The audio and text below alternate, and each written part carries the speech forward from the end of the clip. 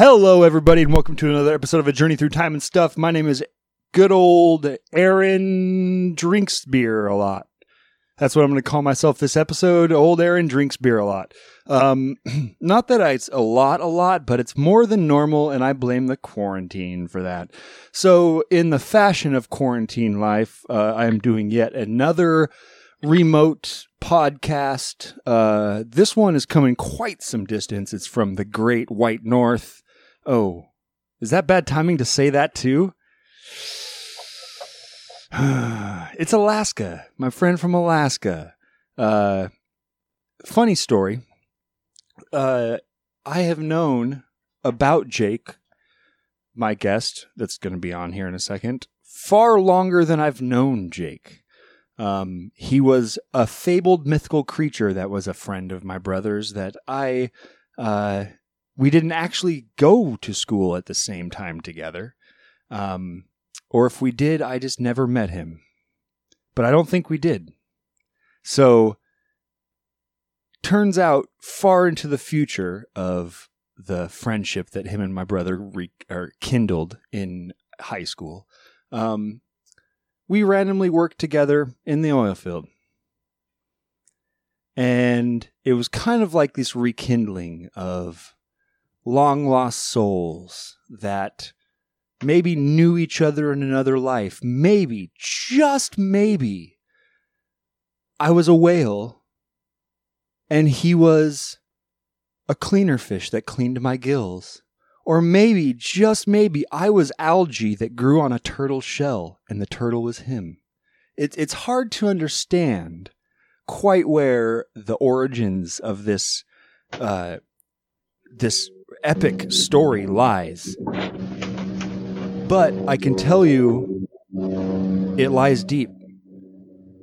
I would like to welcome to the podcast Mr. Jake Stutsman. Hello, buddy. What's up?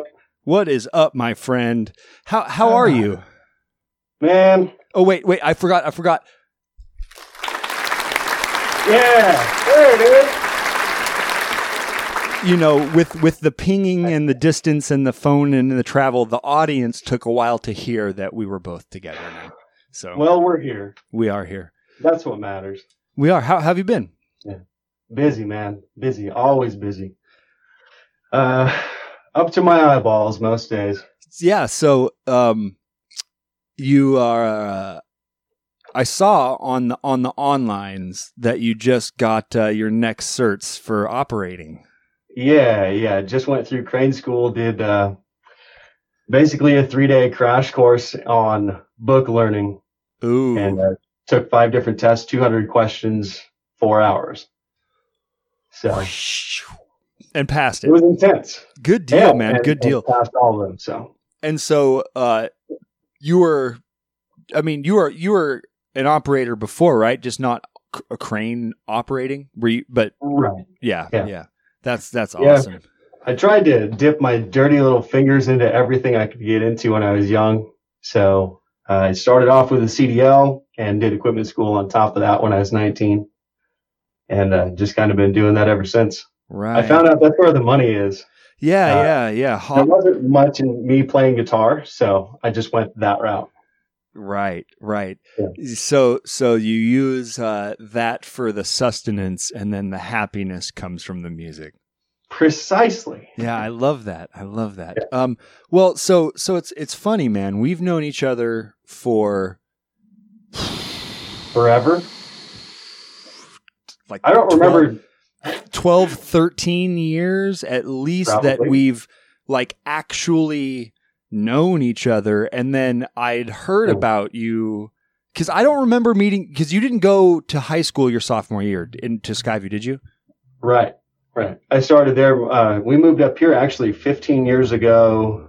Next week will be 15 years. Oh shit. Okay. Yeah, it's been a while. Wow. Okay. Yeah. So you would have been coming in like basically when I left to college. Yeah.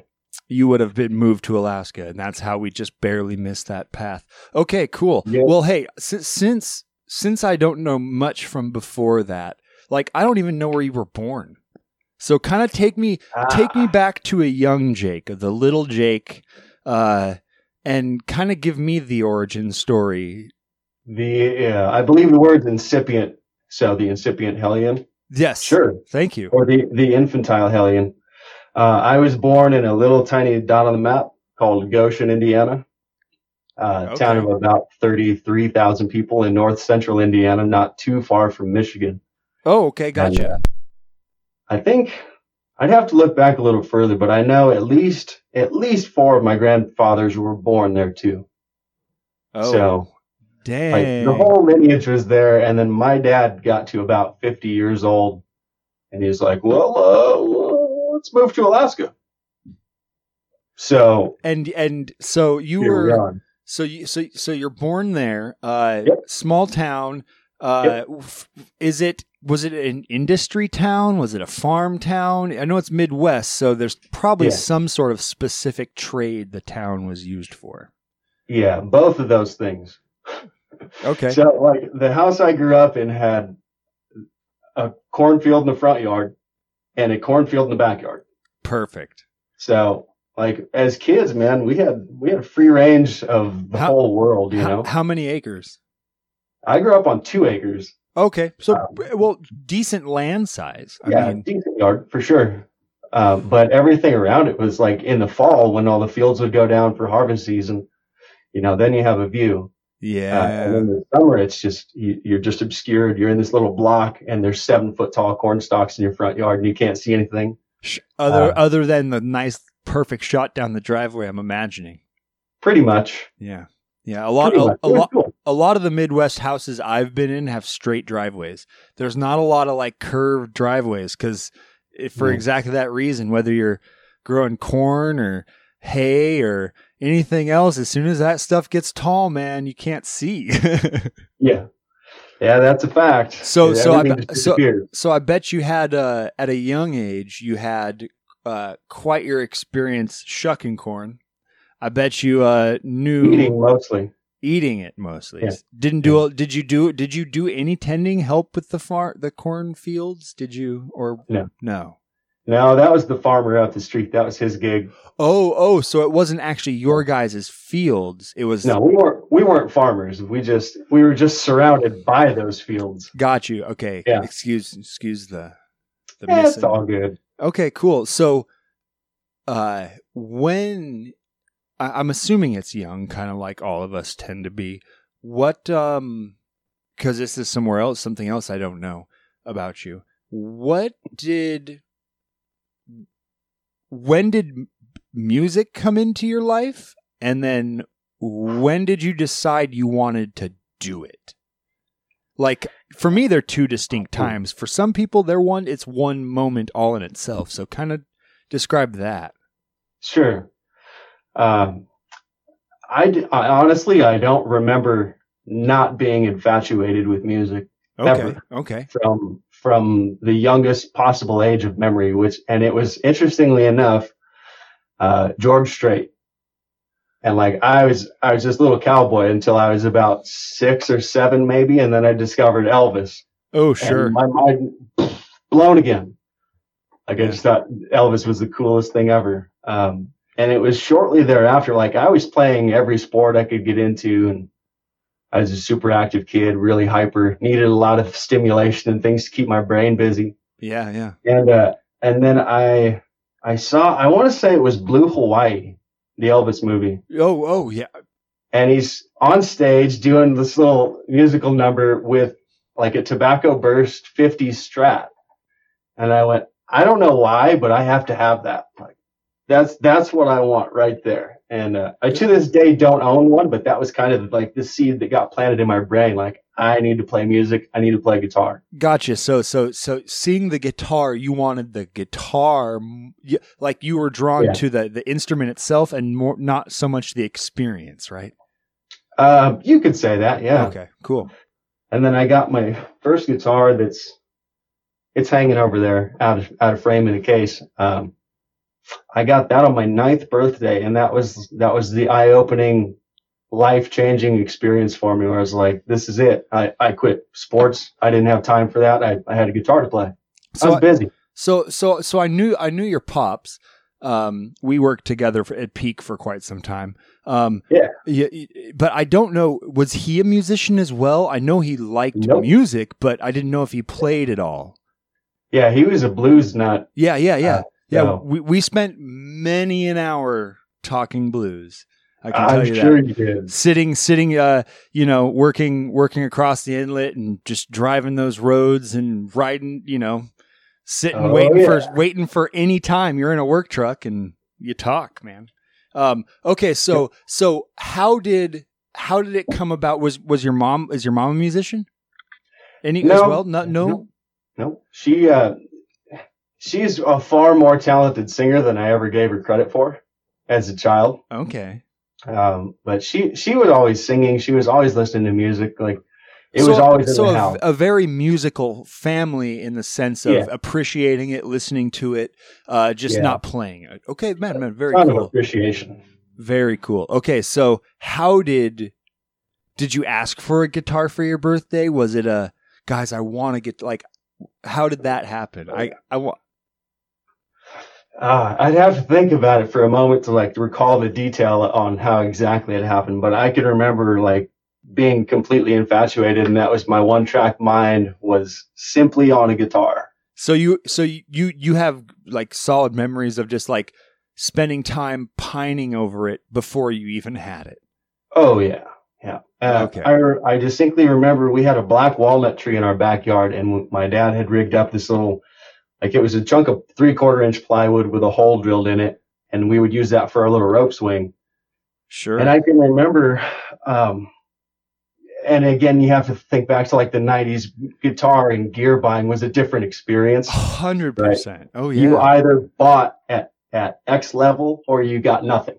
Yep. You couldn't get Chinese knockoffs of acoustic guitars, right? So they went out and priced one out. It was $300, and and they broke the news to me one night at the dinner table. There's just no way this can happen. We would love to give you the world, but we just can't make it work. And my little 8-year-old, almost 9-year-old ass ran out to the backyard and sat on my little rope swing and just I was just defeated. Sure. And then I have a picture from my 9th birthday where my grandparents had stepped in and helped him pay for it. And I have a picture of me opening the case in that moment that I got my very first guitar on my 9th birthday. Oh, shit. Yeah. I bet. So without my grandparents, it would have never happened. That's amazing, man. What a good story. What a good start. Yeah. Cool. And then, you're phenomenal. So it makes sense that you started at 9. That makes plenty of sense. Okay, so 9-year-old Jake, you're playing your first acoustic guitar. Yep. What are you learning? Elvis songs? Are you learning George Strait songs? Where are you starting with? In a boring, colorless Mel Bay book. And I started taking lessons. I went every Tuesday to TG Music in downtown Goshen on Main Street. Still there today. Different owners, but it's still there today. All right. Who do you remember your guitar teacher's name? Tim Gruntman was his name. All right. Shout out to Tim.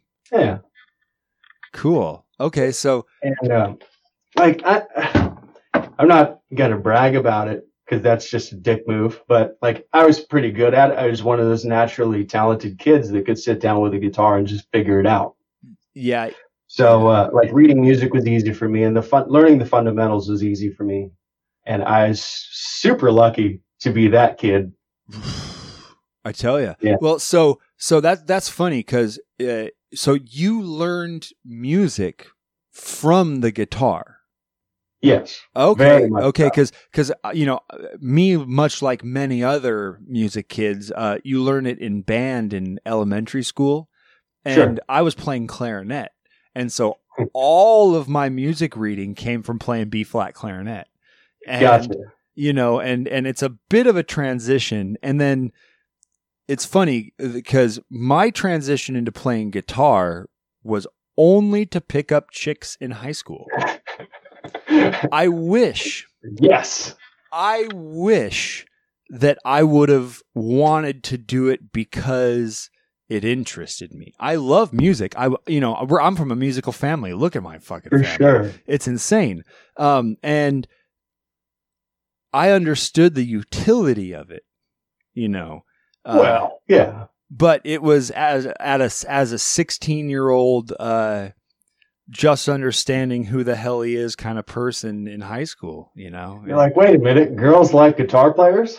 Well, I'm getting a guitar. It was actually a little more conceited than that. It was, girls like guitarists who sing songs that they like. So I didn't care to learn guitar. I wanted to figure out how to play 3-chord songs and fumble through them vocally, right? Now, Insane. Let me ask you the important question on a parallel to that. At what year did Wonderwall come out, and did you learn it? Yes, and Wonderwall would have been. Let's see, Oasis put that out. God, it had to have been 2003. I want to say 2000. So you were on step by then. Oh yeah. I was already playing. I was already playing a couple Green Day songs. I was already playing 5 for Fighting. You had the Dave Matthews. You had the Dispatch. You had Lifehouse. You had Yellow Card. You had all of these wonderful bands that now I look back and I go, oh, they were writing cool stuff. Then I couldn't care less. Yeah. And it's embarrassing. And so it was kids like you who, once I actually, I was probably 19, 20, when I was sitting alone at college and I was going, wait a minute. I've been now playing this thing almost 4 years. Yeah. I don't know what I'm doing. Yeah, I feel that way a lot. Still today? 22 years in, I feel that way a lot. Like, I have no idea what I'm doing. So I just go by feel. Like, if it feels good, like musically, if that feels good, I'm going to do it. Right. But you do know, you have the knowledge now to go, I at least have a building block to start from, right? I mean, you can lay down that foundation. Okay, so wait, I don't want to jump too far ahead to now. At the same time, you're 9 now. You're 10 years old. You said you were playing. You were into sports and doing all that stuff. Did everything did life come to a screeching halt? Yes, immediately. Like I was in baseball for 6 years. Collectively, I was in baseball for 6 years, and then I played the last season I played baseball was an all-star run for me. And my mom used to have all my newspaper clippings from home runs because like that was my thing. I was pretty good at it, and I went, now I'm done. Like I don't need to play this anymore. I've got it figured out. Wait, so Jake, you could have been an all-star baseball player right now if it wasn't for 6 little metal strings. Yeah, they were more appealing. Yeah. And if you mess it up, they don't hit you in the side of the head at like 80 miles an hour. So. Good call. Yeah. You don't. I've never been hit by a guitar, not once. I have had an acoustic guitar broken over my back. Literally, someone grabbed it by the neck, swing, batter, breaking. Man, for some strange reason, like that story makes sense. I don't know why it doesn't surprise me. I just go, that probably is a thing that happened to you. Yeah. It was my choice, and it was senior year in Films is Lit. And we were making a film, my little group was, about how to get a bill passed. And we were doing this project on passing bills. No, maybe it wasn't. Maybe it was in government, actually. But we had to make videos. Man, there was something. I think it was in government because I wouldn't expect if I was in Films as Lit that I would have wanted to do a video about passing a bill in Senate or something. Probably government. Yeah, it was probably government. And so we had what wonderful, amazing friends decided to do was point out the fact that I was a ginger. Oh. And by that time, South Park was all the rage, and gingers don't have souls. Thanks, Trey Parker and Matt Stone. For ruining your teenage years. Yep. Yeah. And yeah, see, because before that, Archie made redheads cool. Sure. Not anymore. No. And so my friends, as wise they were, wanted to pass a bill to reverse redhead discrimination. Gotcha. And I was the scapegoat and the brunt of all the jokes. And the opening scene to our thing was me getting attacked by 3 friends because I played guitar. And they broke the guitar over my back because I was just some stupid redhead playing guitar. And so then it was me then going through all the steps to pass a bill to get to basically like protect future redhead musicians from assault. Man, you're not. Well, how's the saying go? You're not the hero they wanted. You're the hero they deserved. Yeah. Take one for the team. Yeah, I think I got a C on that project and a broken guitar to remember that. Well, I honestly don't even know where that video is anymore. Okay, so yeah, I wish I need to talk to my friends who probably have it maybe somewhere. Okay, so as a kid, take me to like middle school, 13. You're now probably you're like 4 years into guitar. What is middle school, Jake, like in Gotham, Indiana? Well, Goshen. Goshen. Yeah. Sorry. All good. They won't take offense to it. It's anyways. By 13 or 14. 13? Right in there, middle school. Yeah. By then, I was battling my way through the trumpet section of our concert band. So I had picked up trumpet, and they didn't want guitar and band. Well, no, they didn't. So to play in jazz band in school, I picked up the trumpet because you had to be in concert band to play in jazz band, which had a guitar, which had me playing guitar with my best friend. So it worked out really well. Perfect. We were the guitar section there. So I had picked up trumpet. At that point, I was 3 years into it. And we had an awesome band director. He was competitive. So if you were sitting in second chair in your section, you could like challenge the people above you to move up. Yeah, I did the same thing. So by the end of my 8th grade year, I was sitting as first chair on trumpet because I couldn't stand to lose. Sure. I was the band president, and then I was the lead guitar player for our jazz band. So kind of everything musical I was into wholeheartedly. Did you? Okay, so let me ask a question as a little bit of a sidetrack, because I'm imagining me kind of in the same place, but by 8th grade, my 8th grade music teacher ruined school music for me, killed it, death to me for music from that man. But you know, I tried in high school again. But I had just not kept up chops, and you know there wasn't any kind of music. And plus, conversely, sports became a thing, and I was just too tall for people to not want me to play basketball. Of course, yeah. You know, I'm only 6'1", and I get it all the time. Like, oh, did you play basketball? No. I know. And then I'm not that tall, I'm just skinny. Yeah. And then you just have the Goliaths of me, and Rusty's bigger than I am now. I mean, I still have him by about an inch, but he outweighs me by fucking 50 pounds. Yeah. As my memory goes, you're 6'8", and he's 6'6".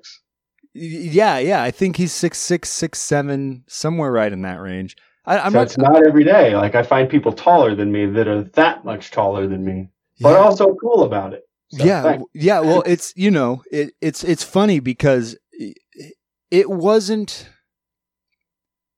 man, you forget you're 6'1", and when someone walks up to you who's like 5'9", you're looking basically at the top of their head.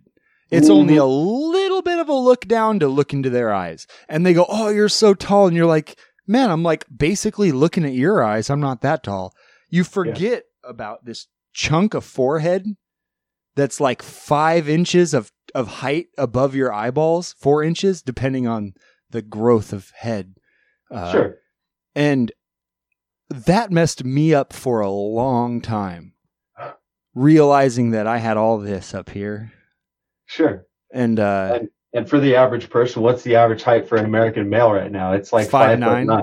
5'9", yeah. So you've got damn near a foot on them, and you're like, "Hi, person, how are you?" Yeah. Well, but for people your height, you're 6'1", you know, like my best friend forever is 6'1", and I look at him and I don't feel 7 inches taller than him. Nope. Nor should you. If your personalities match up, then the physical height difference is irrelevant. Oh yeah. If I was to think about it, I'm like an inch taller than him. Maybe. Okay. I'm more concerned as far as height goes and the daily struggles that lie within. I'm more concerned with like, how do you find a bed? How do you fly coach? Okay. How do you do most simple things for people? Well, let me ask you, what size bed do you sleep in? King size. Me too. I have a king size as well. All right. Do you go corner to corner? No, because I have a bed hog of a girlfriend.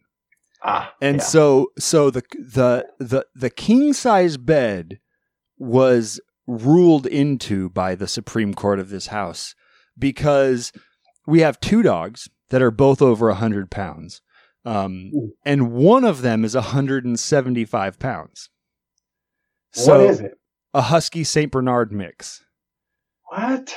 Yes. 175 pounds, huh? Yeah. If I could get him in this room, if he would fit around the back corner of my table, I would show him to you. No. So he's a massive dog. And he loves to get up on the bed for cuddles, just like any small dog would love to do, because like me, he has no clue how big he is, right? No idea. Yep. None. And so the king size bed was brought into order because of the room necessary for me, who's gigantic, 2 dogs that are gigantic, and her, who's not. She's 5'5". So you deal with this like cascading order of things. Well, when I get into a bed, and if I lay my head with a 2 pillow limit at the top, so one kind of spanning the back crease so it won't fall in, and then the second one for actual support. My feet are right above the ankle bone off the end of the bed. Okay. If I want that's a distance a guy can get comfortable with. Yeah. It's fine for just like if I lay on my stomach, it's perfect. My toes just kind of fall right off the end of the bed. It's fine. This morning, I guess I had scooted down the bed in the night to like get more arm stretch room or something like that. And a solid, I mean, from the middle of my shin, so probably a solid 10 inches of leg was hanging off the bed, so much so that I found my dog licking my toes this morning. That's how I got woken up, that I was so far off that I was now intruding into my dog's bed on the floor. That's not right. No. Getting your toes licked awake, that's just wrong. It's a struggle. Do I fly coach? Unfortunately, yes, I do. Yeah. Because that's a miserable experience at my height. So let me tell you, flying with a 5'5" girlfriend has its appeal because on a good airplane, you lift the middle thing up. And then I can take 2 seats a spread, and then she puts her legs over mine. So the crisscross. Yeah. You get the crisscross. You make a little tiny pretzel. Legs happen to fall asleep. You know, if the person on the window seat, because I always get aisle seat. I haven't sat a window seat on an airplane since I was 15 years old. Huh. Probably 15 years old. Why? It is almost impossible for me to take up only the width of the seat in front of me. So as I sit in the aisle so that one leg stretches all the way down in front of the next seat in front of me. And then the only time I ever have to move is when the food cart or the drink cart comes. Other than that, I have a big long stretch. I can put my feet out. I take up the aisle on an airplane. I don't doubt that. I know. I feel bad about it sometimes. I've gotten hit in the legs because in the middle of the night, they're pushing the cart down. They don't see my legs. All of a sudden I'm hit. It's worth it. Okay. So the struggle is real. So as a 13-year-old, what is your favorite band at this time? You're in middle school, you're in jazz band, you're doing all that stuff. You're playing guitar. I'm assuming you're not still learning Elvis. Nope. Okay, so moved on. Yeah, so what are you doing? What kind of music are you finding yourself gravitating towards as a 13, 14-year-old? Well, the main influence is always Stevie. Always. Yeah. That was the number one driver once I started playing. And we watched it was VH1 Legends. Sure. And they did a 45-minute piece on Stevie Ray Vaughan. And like, that was another one of those life-changing moments for me where at the end of it, when they're playing Life by the Drop, I'm like, I'm in. And then the piece actually ends with Little Wing, with his version of Little Wing. And they're doing like a Fender factory tour along with old stock footage of blues legends. And like, that was so poignant right there. I went, okay, I'm in. I'm getting a Strat, which is right over there. Yep. Out of frame, and went there. It's out of frame, but it's there.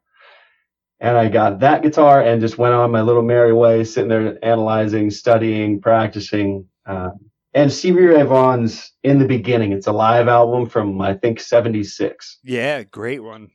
Was hugely prolific to me. That one and In Step, his last studio album, I did a ton of studying on both of those. And just trying to figure him out. But like everybody that's ever done it, at a certain point you go, I don't sound at all like him. Like I got the notes right, but I can't play like that guy. Yeah. So I went, what else is out there? I got into Blues Travelers. I love Blues Traveler. Well, Blues Travelers album, Travelers and Thieves. Mm-hmm. That album is so cool. And then another one of the big game changers for me was the Brian Setzer Orchestra. When I discovered that, I went, okay, I get it. Like the whole rockabilly thing hit me hard, and the big band influence hit me hard because I was playing in a horn section. Sure. Oh man, game changer, straight up. All right, so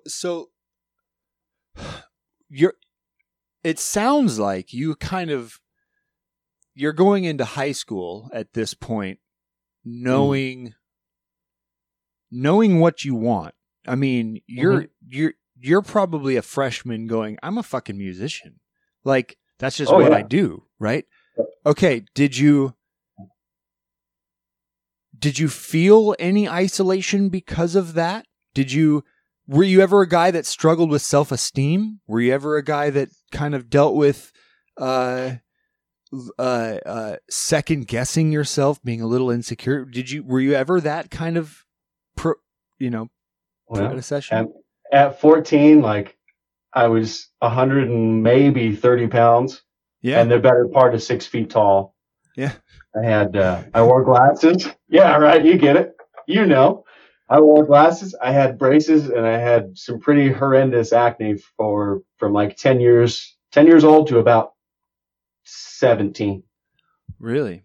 So like the self-esteem thing was always big for me, and I just isolated myself into music. I had my friends, and I kind of figured out early on I was just going to be myself. Like I was just going to be me regardless. And the people that were attracted to that were instant friends, like right now, forever. So was that something? So I want to elaborate, because that's actually a really crucial point. You figured out you were just going to be yourself. So I kind of have two questions for it. One, was that something that was departed on you by your parents? Was that something that they no? So you just figured out, okay. And two, did you identify that as a static thing, or did you recognize that it was a Play-Doh? It was changing. The you that you thought you were then. How did you feel about that at that time? I didn't recognize that at all. I was 19 years old, and I like before that idea finally clicked in my head, and I recognized that it was a real occurrence for me. I was 19. I had just split with a girlfriend, and the same day I met Kayla, who's been my wife now for we got married in 2013. Math. Yeah. 7 We years. started dating 7 in years. 2008. Yeah. Okay. So the same day. But it was on that day I went, never again will I be disingenuous for anybody. Yeah. Ever. I'm just going to be my natural self, and the people that are attracted to it are along with me for the ride, and like, God bless them for doing it. So at a young age, going into high school, you recognized that you just had to be you, but it wasn't until out of high school that you went, okay, there's still parts of me that are. Man, that is so fucking amazing that you got that at 19, dude. Because I don't even want to tell you how many years I wasted after me being 19, still not even understanding. I mean, dude, if I had to be completely honest, I'm 33 now. You're what? You're 31? Yep. Yeah. So it was probably 28 when I finally, 27, when I got broken up with, but it wasn't by a girl, it was by a band. And it was at that same moment that I recognized what I was pursuing was something that I had wanted because of the people around me, not because of me. So ultimately in it for the wrong reasons.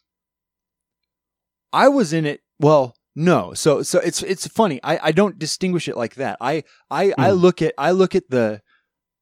the band that I helped form that ended up being the band that moved here, Fighting Silence. I was in it because we all wanted to do it. What it was I was compromising my integrity and the music I actually wanted to write, the music that I would practice when I wasn't in band practice. That was the part of me I gave up for the bigger goal. It was, I was a part of a puzzle piece that was the only existence for my friends to feel what I was hoping I felt, was to be that part of the puzzle piece. You just fill your role, you know? So it was that moment that I made that choice, which was, almost a decade after you did, which man, that's so cool. Okay, so better late than never, man. I know, man. I know. So okay, so high school, your freshman, sophomore year, you're in Indiana. Still in band full time there. When did you get No? I got out of band freshman year. Okay, how? What happened? Like I said, I was on top of everything in middle school, and I went to the first day of concert band practice with all the high schoolers as a little 14-year-old, and I went, I'm out. Oh, because there were sophomores, juniors, seniors in there, and it just wasn't for me, and it took me about 15 minutes of being in that band room with the high school age kids going, I'm over this. I've plateaued and I'm moving on. Okay, so you got out of that thrill was gone for me. Yeah, you got out of school organized band and just went back to playing guitar. Okay, so did you then like start a band? Did you join a band? Did you like jam with other people, or did you just play solo? What was? Man, I haven't thought about that in a while. In high school, not really. Like before you moved to Alaska, before you moved. Okay, yeah. So you tapered off because I would imagine kind of. I want to get to where you moved to Alaska is really where I'm going. So we're at what you said, 16 into sophomore year, right? Is when you moved. Yeah, we wrapped up our sophomore year, like I think the last week of May 2005. I had gotten in Indiana, you had to be at the time 16 years old and 30 days to get your driver's license, which happened for me like May 3rd. I get my driver's license. We finish the school year, and then like June 1st or so, we were on the road coming up here, Oh shit. and Okay. I was driving. Oh, and you were So, so yeah. so as okay. So as a 16-year-old, you drove the Alcan. Yep. Woo! How In was a 2001, in a silver 2001 Volkswagen Beetle. You better believe it. I drove it in a 2004 silver Nissan Sentra. Killer. So the Beetle though, I thought it was bad in a Sentra. It wasn't too bad. Was it? So who was in the car? You and rotating family? Well, it was just my dad, my mother, and myself. My brother was already in college, so Sure. Okay, yeah, sure. He stayed in Indiana at Indiana University. So, like for the most part, it was just me and the Beetle, Right. and my mom and my dad were driving the truck with the trailer and all of our stuff. Wow. Yeah. Okay. How much older is your brother than you? He's 3 years older. Oh, okay. Okay. Cool. So this year he's 34. Gotcha. Okay. You guys pretty close? Not until about 5 years ago. Oh, really? And yeah, around the time, excuse me, around the time our daughter was born. Yeah. And like things started to clear up in his life and making sense, and things started making sense in my life, and we kind of just went, why do we fight all the time? We're grown ass humans. Yeah. You have a different opinion than me, and that's fine. So be it. You're the only sibling I have on the planet. It's the way I look at it. Dude, I'm over all that. Gotcha. I just want to have my brother, you know? Yeah. So the whole time you're like 9, 10, 11 learning guitar, you have a 3-year-old older brother. Mm-hmm. Which was very much like the whole Stevie and Jimmy Vaughn thing. Like he was bigger, he was tougher, yeah. He was way smarter than me. So like so guitar playing was the one area where I caught up to him really fast. What was he into? And in kind of a lot of the same stuff, but he was a big Hendrix nut.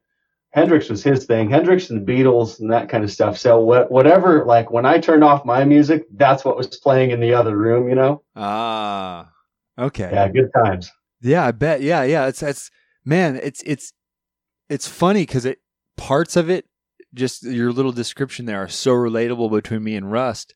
But I'm sure. But you know, the competitiveness thing was funny because I was more of the outdoor sports guy, extroverted, and Rusty's introverted. All day, to a T. But he was the one who really quickly caught up smarts wise to me. Right. And by the time, you know, I'm a 16, 17-year-old in high school, and Rusty's 13, 14, 15, right in that range, and he's composing big musical pieces and like writing all this stuff and thinking in a language that I was like, dude, what are you doing wasting all that time with? Do you know this song? Like, so funny. So that's no wonder you two got along. Okay, so when you're 16 and 3 weeks or whatever it is, and you're in a Beetle and you're driving through Canada. Yeah. I had made another musical discovery by this point, and I had nothing but time to sit and listen to it. What was that musical discovery? Less Than Jake. Oh. They had come into the picture in 2004, and I had never heard punk rock with horns. That was a totally new experience to me, and I went, what the shit was that, and where do I get more? Sure. And so I had Less Than Jake's B is for B-sides, and I had Less Than Jake's Anthem. And I don't know how I didn't burn those two discs down to the ground in a portable CD player with a cassette adapter. Oh, I miss those cassette adapters, man. Those were the best. Great? They were the best. I actually still have a neighbor 2 streets down. He drives a 97 Subaru Outback, and he still uses an MP3 player to a tape adapter because he never changed the radio in that Subaru. Epic. It's pretty cool. He also grows corn and sunflowers in his front yard. Well, you never know when you're going to get as they say in Indiana, a hankering. You never know when you're going to get a hankering for some sweet corn. That's it. Or sunflower seeds. Yeah. Yeah. He has a pretty big garden. Okay, man. So Les and Jake, so you found kind of the you actually made it a pretty interesting journey through your rock discovery, starting at kind of a country thing, and then finding Elvis and going, oh, okay, that's where country came from, but that's also kind of where rock came from. Mm-hmm. And then you go on a little further, and it's Stevie, and that's like the culmination of rock to that point. Not prog, but just rock to that point with blues and southern twang in it. Like, I mean, and then you go, oh, punk. Yeah.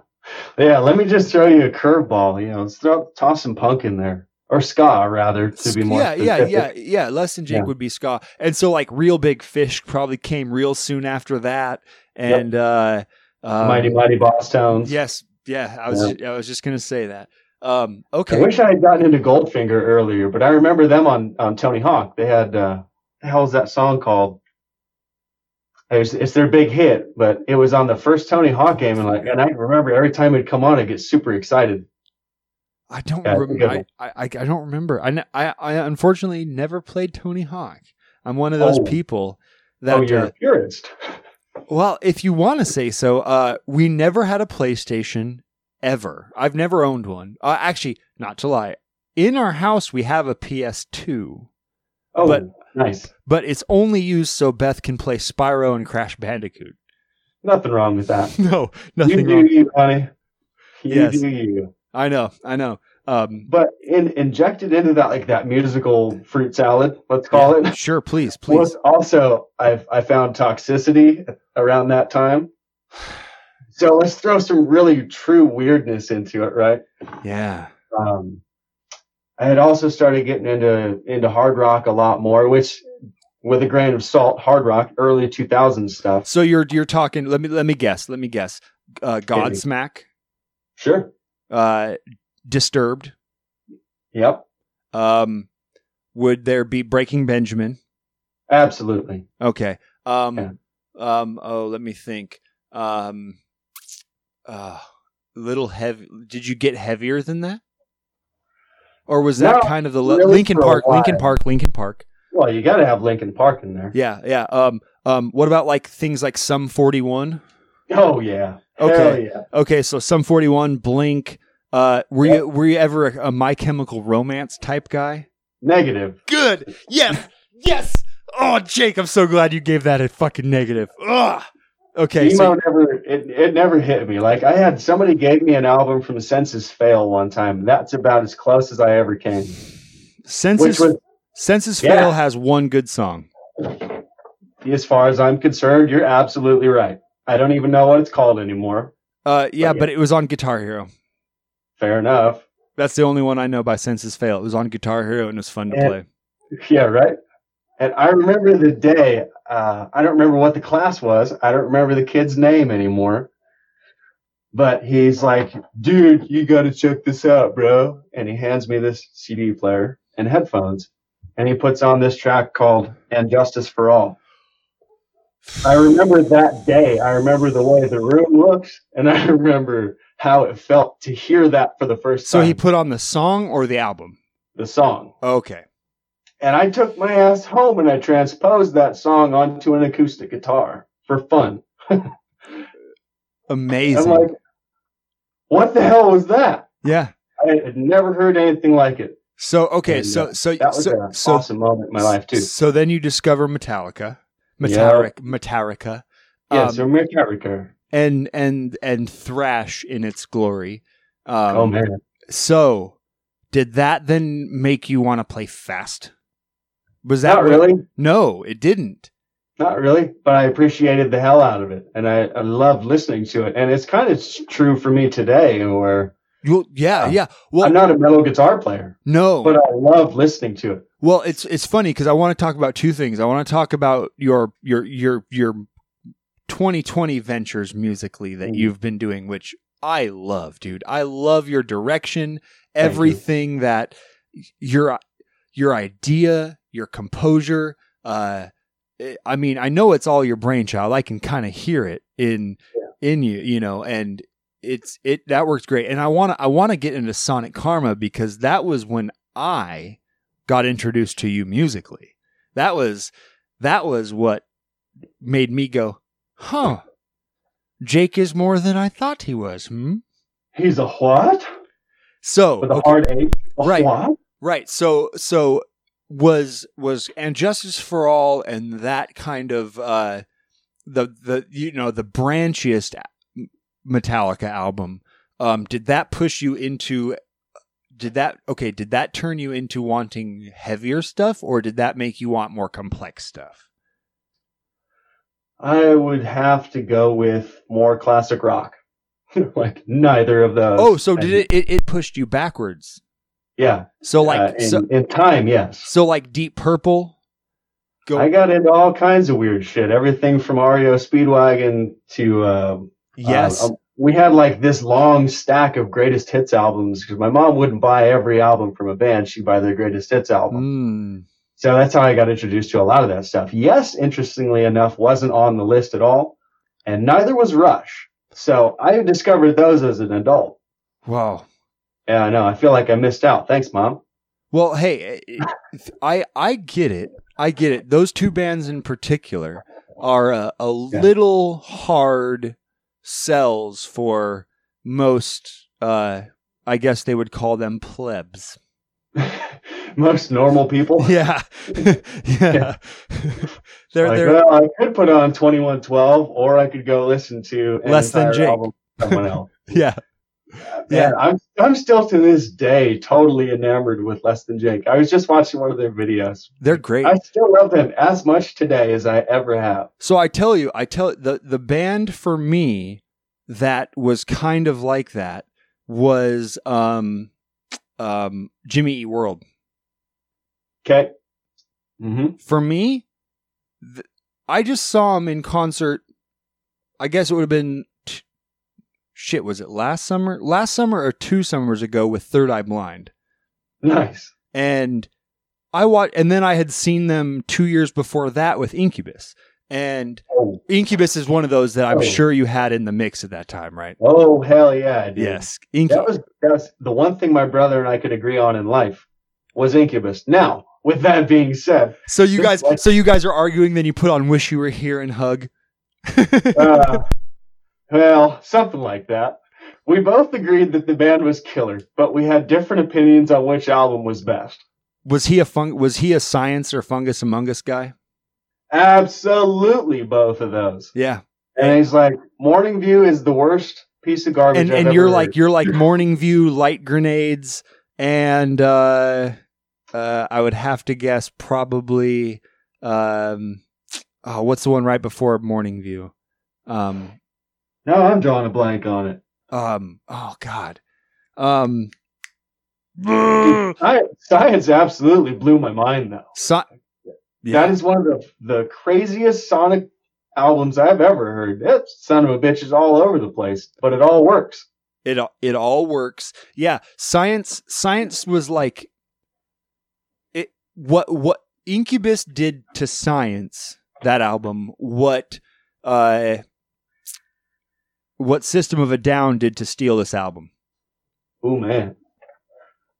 You know, they were kind of these just, let us puke out everything in our brains here and love it. Because it's not bad. Because it's not bad. Yeah, well, it'll do. Yeah. It'll do. Yeah. They need a record, and we'll just give them this one. Yeah, no, Incubus is fucking amazing. Wild. I was completely enamored by Brandon Boyd's voice. Sure, that's easy to do. You know, their bass player is amazing. I cannot remember his name for the life of me, but he's fucking amazing. You know, then there's 311, and no one can not love 311. And you know, I saw them not recently and long ago either. God bless it. I know. I had that. I had a little group of friends, and a story I've never told before to anybody ever. But our little group of friends liked to get into a certain substance that was green and flowery 100. Yep. on the weekend. And I remember put on, and like he was that one kid in the group that was older than all of us. I think he was 19 and we were about 15. I love those guys. Yeah, man. There's one in every crowd, right? Yes, there is. So he put on like 311's Greatest Hits album, and I had never heard 311, and it was like I've seen them I don't know how many times. I've met them twice. Yeah. My wife and I have had a ton of awesome experiences with like following 311 and going to shows and stuff like that over the years. And it all stemmed from this one little night, you know? Okay, so you're 15. How high'd you get? Baked, like ridiculous? No, manageable. Manageable. Yeah. For a 15-year-old, right? Yeah. Okay. That was enough for me. Yeah, of course. So what's I can't even imagine, because 311 I discovered when I was like 19. Man. And I've combed through that catalog hundreds of times, and you find something new every time, and like put on the album Transistor and just go with it. Prisoner, man. Prisoner off of Transistors. Probably my favorite 311 song. Because it's weird. That whole album is just super obscure. Yeah, no, Transistor is that 311 album, kind of like Science, or yep. Yeah, that's it's a weird one. And it bums me out that like when I just saw them play live this last year, they didn't play one song off that album. Yeah, they probably won't. It makes me so sad. I know. You know. I know. I used to have some 311 swag in here. I need to put it back up. One of these days I'll do that. That'll look good. Well, hey, no one can tell anyway, you know. Luckily we're playing the true radio game where they only get to hear how beautiful we look. That's good. I've got a face made for radio, so that's good. I've been saying that about as long as I can remember. That I would much rather sit obscured behind a voice than have to have my face do all the heavy lifting. Yeah, I'm too weird for that. Yeah. I get it. I'm just gonna end up like making eye contact for too long, or like I'm gonna do something funny with my mouth, and then people are gonna be like, "Does he?" Yeah, it gets bad quick. Is this just his normal face? Like, yeah, pretty much. Yeah. Yeah. Like the last video that I did that's 30 seconds long is just a guitar solo. And that's why I did that. I wanted to do a bunch of weird, awkward eye contact that was too long to be comfortable. Yeah. You remind me of Ben Eller. You know who Ben Eller is? Mm-mm. Okay, bro. I have a little bit of homework. After this, go on to the Tube of Views, and search up Ben Eller. Eller. He is a phenomenal guitar player. He lives in Knoxville. He's kind of like a studio session musician. But he spent like, it's funny because he lives in Knoxville. So he play, you've heard of Andy Wood, right? You know who Andy Wood is? Refresh my memory. Andy Wood guitars. Oh man. I honestly don't know him other than his solo projects. His name is Andy Wood. So you need to check him out as well, because Andy Wood will blow your mind, bro. If you want to feel like we talked about a little earlier, where we just don't know what we're doing still. Andy Wood and Ben Eller are kind of like my two go-to guys on YouTube for just watching breakdown videos, song videos, technique videos. Can you play like this? Ben Eller's he's fantastic. He does this thing called Weekend Wank Shop, where he breaks down riffs or solo ideas or progressions and shows them and tabs them out for you. And he does the Weekend Wank Shop. And then his other series I love is This Is Why You Suck at Guitar. And he goes through and he breaks. I don't want to watch that. They'll all be true, and I'll just be offended. you will learn, because because I'm one of the heretics where I'm a bass player, but I only play with a pick. Yes. Does Davey 504 know about this? I will never tell Davey. That's good. 504. But I've chosen to continue that through much flack from my music community here. Because I played and spent so much time getting good with a pick on a guitar that when it came time for me to pick up a bass because I needed to be a bass player, I already had my right hand, left hand sync. I mean, it's there. I don't even have to think about it, you know? And so all I had to do now was learn to skip strings in bigger patches. And my hand just had to be faster on those skips. Other than that, down picks all the same, alternate picking's the same, like, you know. Yeah, buddy. And so, and then I tell myself, if Petrucci can play that fast with a pick, I can play that fast with a pick. I don't care how big my strings are. Now that's a lofty goal. If you ever achieve it, well then good on you. I'm merely pointing out that someone can play that fast. Yeah, it's physically possible. I don't know how. No. Well, your brother and I have discussed this on numerous occasions, and we're not really sure that he is, in fact, a human being. He is at least paid for one arm replaced. Fair. He needs it. I mean, he's the only guy I know who can legit downpick faster than James Hetfield. It's insanity to watch live. Yeah, it is. Yeah, we've both been to Dream Theater shows, and buddy. I cannot believe they're real. You know, it is kind of one of those mind-blowing moments in your musical life when you see that happen live and realize that no one else alive does that live. Not like they do. No. Mm-mm. Nobody I've ever seen put on a show like they did, and it was just damned impressive. Yeah.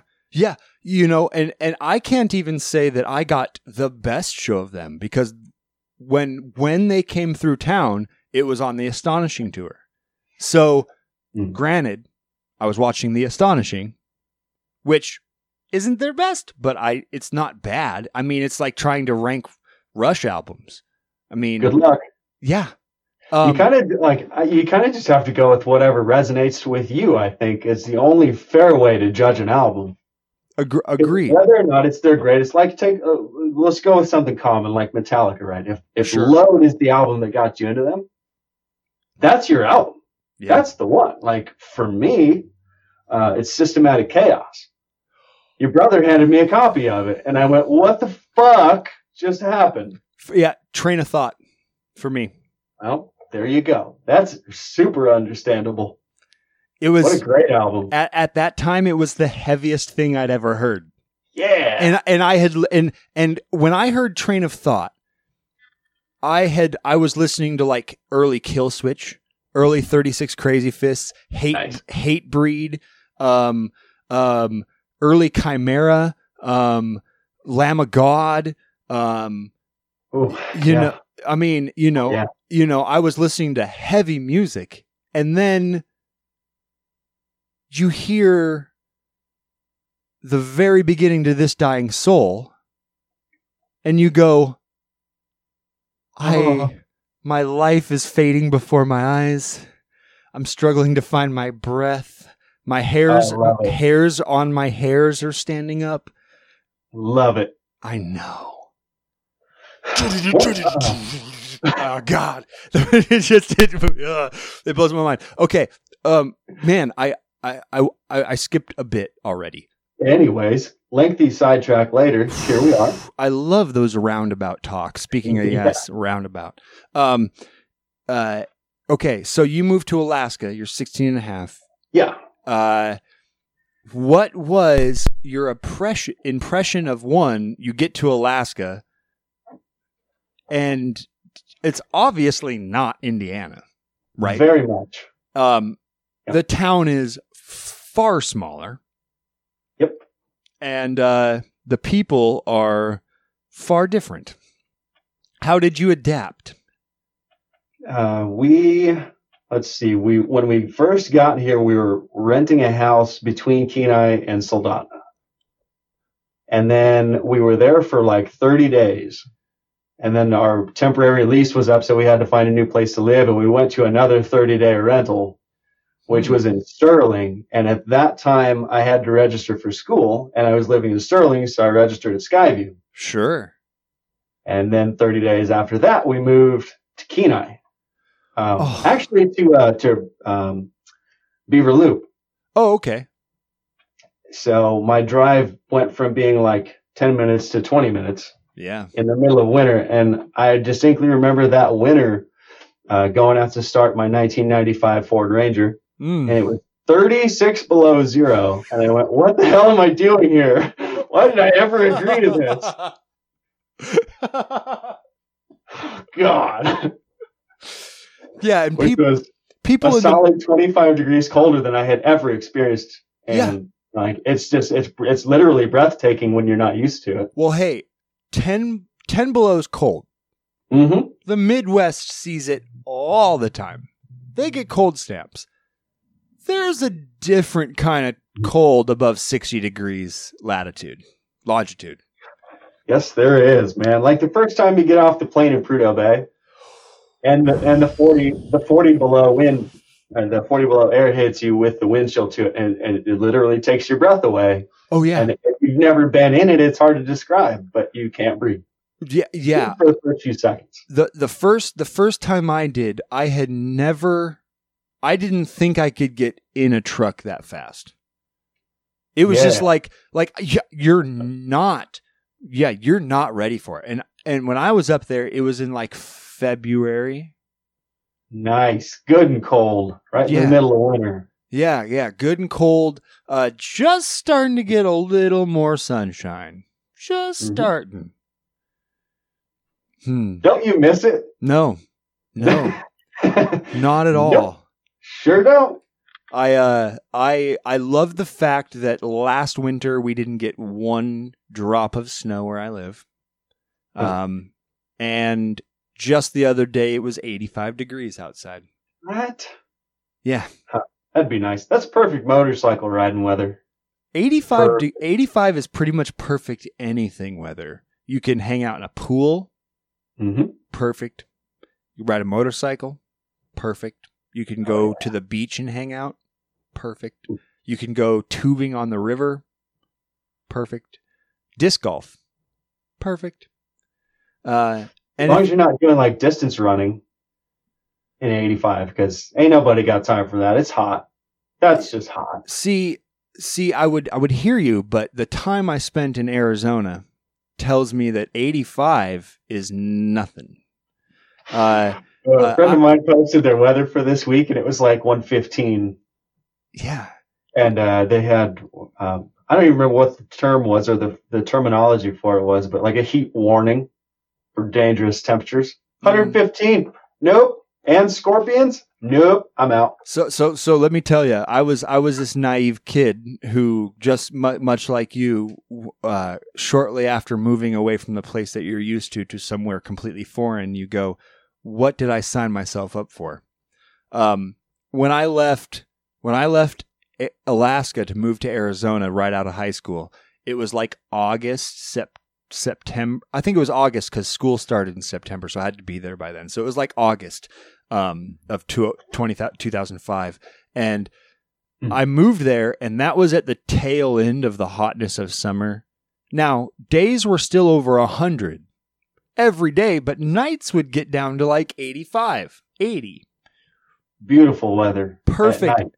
80 degrees at nighttime is so fucking great. It is like you walk outside and you need no clothes, and it's just about perfect. And then it turns into winter in the desert time there, and so nights now get to like 50. There were a couple mornings we actually had frozen puddles, water puddles. It had frozen a couple times because the desert gets cold in the nighttime, in the winter. And then the next summer, the summer of 2006, was a record-setting summer for Arizona. Yeah. Nice. And they went 187 days, something really close, 183 days without rain. That's possible? 183 days without rain. It was a record in 2006. You can look it up. It was a drought, and they saw some of the hottest temperatures Arizona ever saw during that time. I'll bet. There was one day in particular I remember.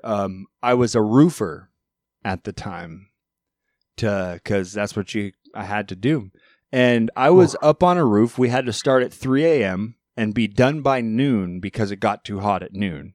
Yep. And it was 132 degrees on the roof at 11 in the morning. Man, it's crazy. That is insane to me. It was like when people ask, how do you deal with the cold in Alaska? I say it's just like being someplace hot, right? You spend the minimal amount of time outside. Yeah. And you hydrate. Yeah. Or you die. Yeah, yeah. So in the winter, you can always put on more clothes. Absolutely. You can only take off so much. Yeah, you can't take off your skin and all the heat that goes along with it. And it still be acceptable in public. You can take off your own skin. You just have to do that in your own privacy. Yeah. Yeah, bad plan. Man, that's insane. Yeah, it was crazy. Yeah. Prudhoe Bay sucks too. Honestly though, I would rather be in the hot than the cold. I would rather take 100 degrees every day than 40 below every day.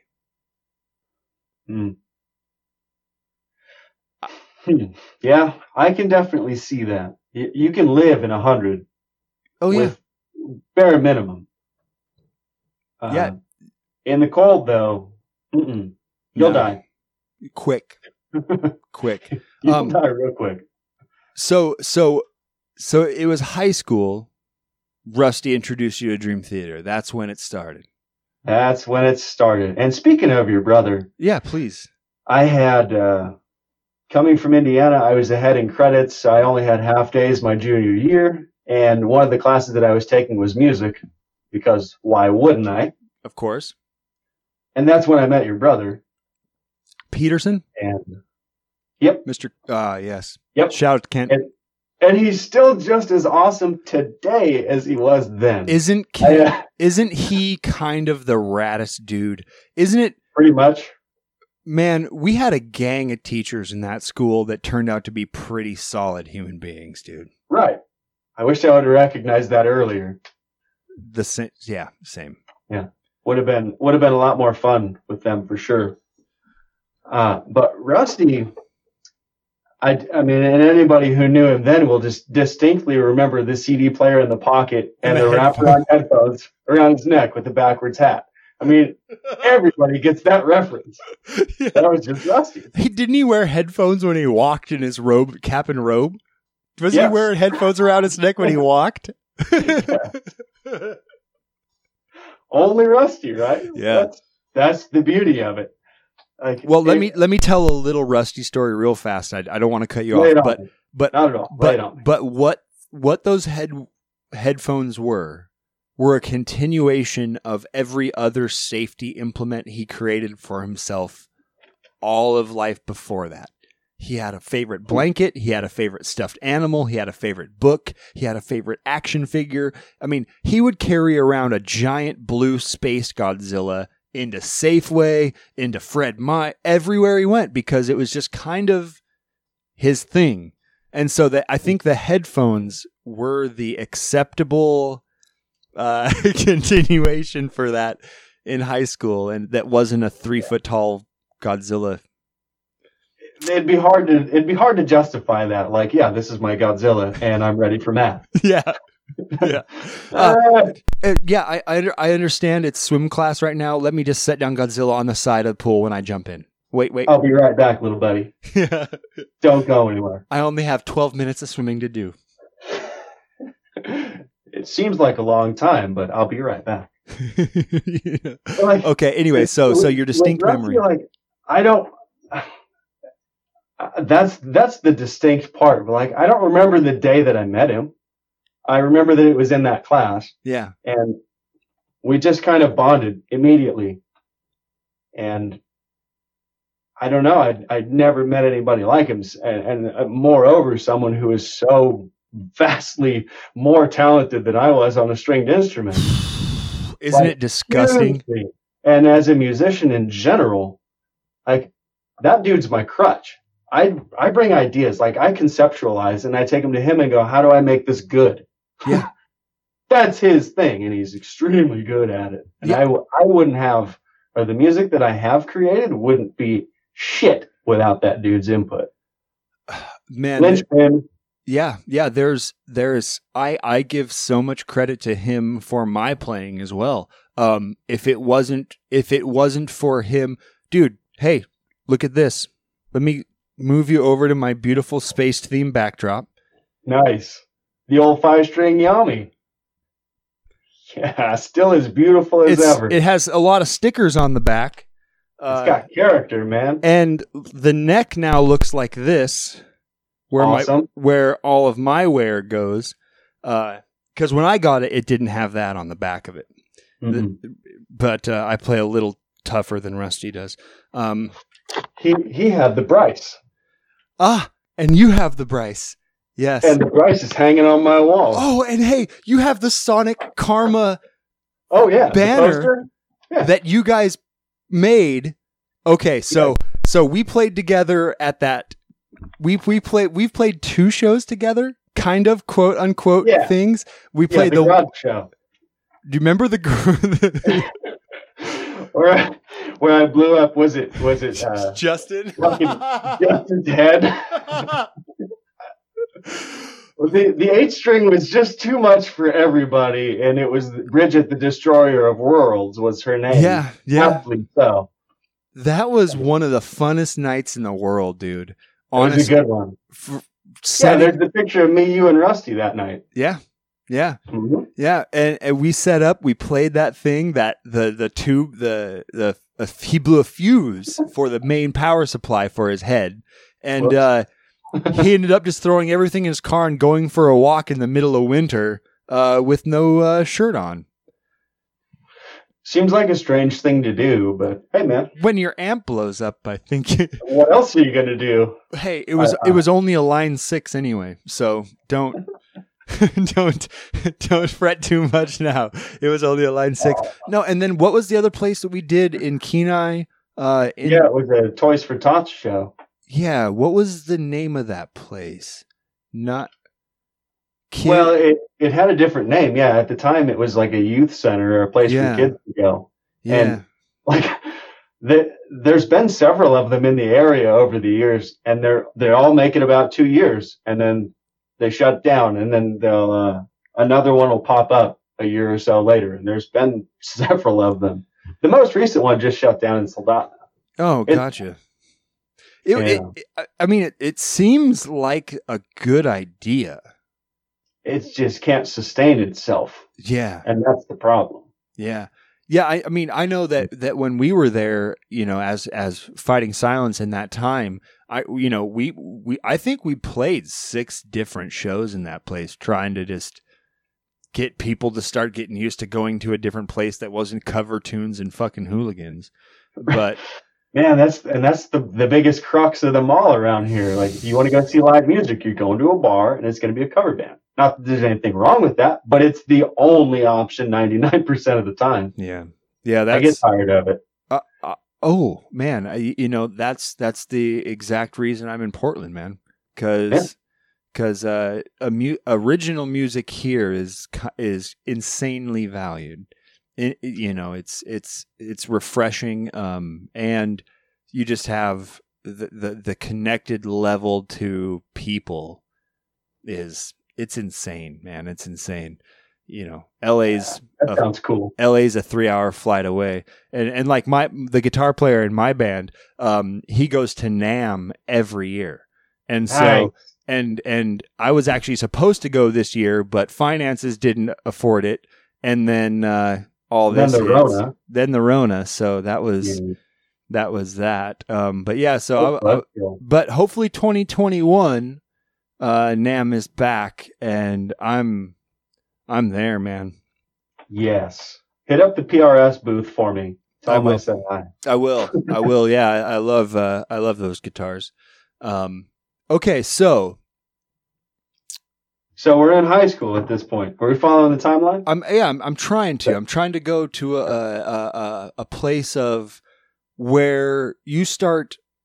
Like, what was the first band you made and formed to play with, like, other kids, people your own age? Sonic Karma, was that the?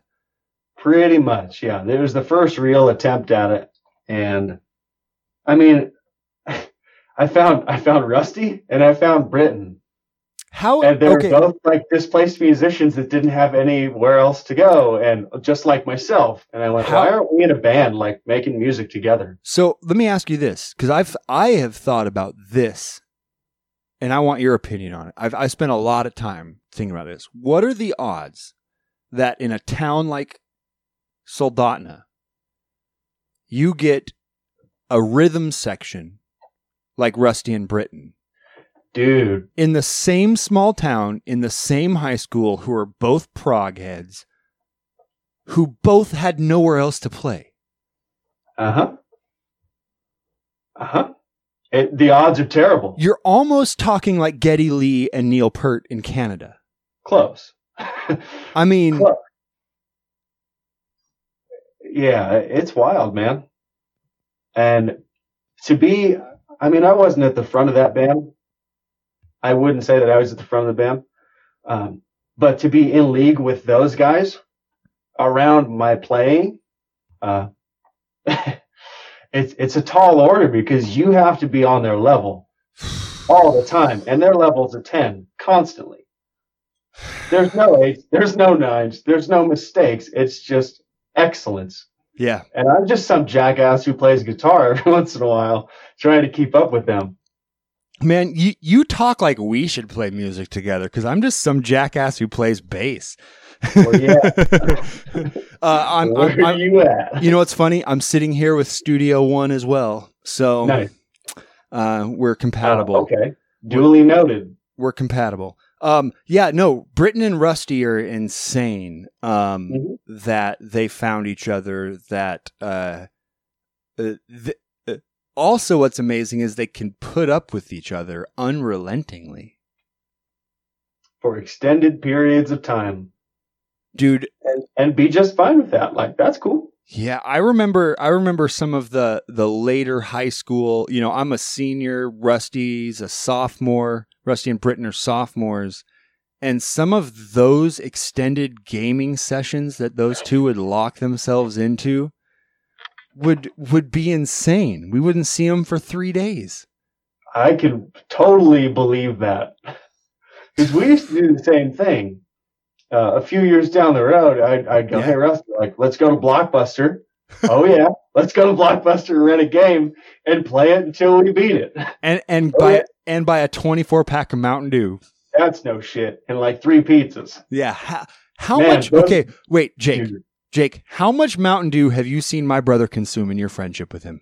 Because in his heyday of Mountain Dew drinking, I was already in college and out.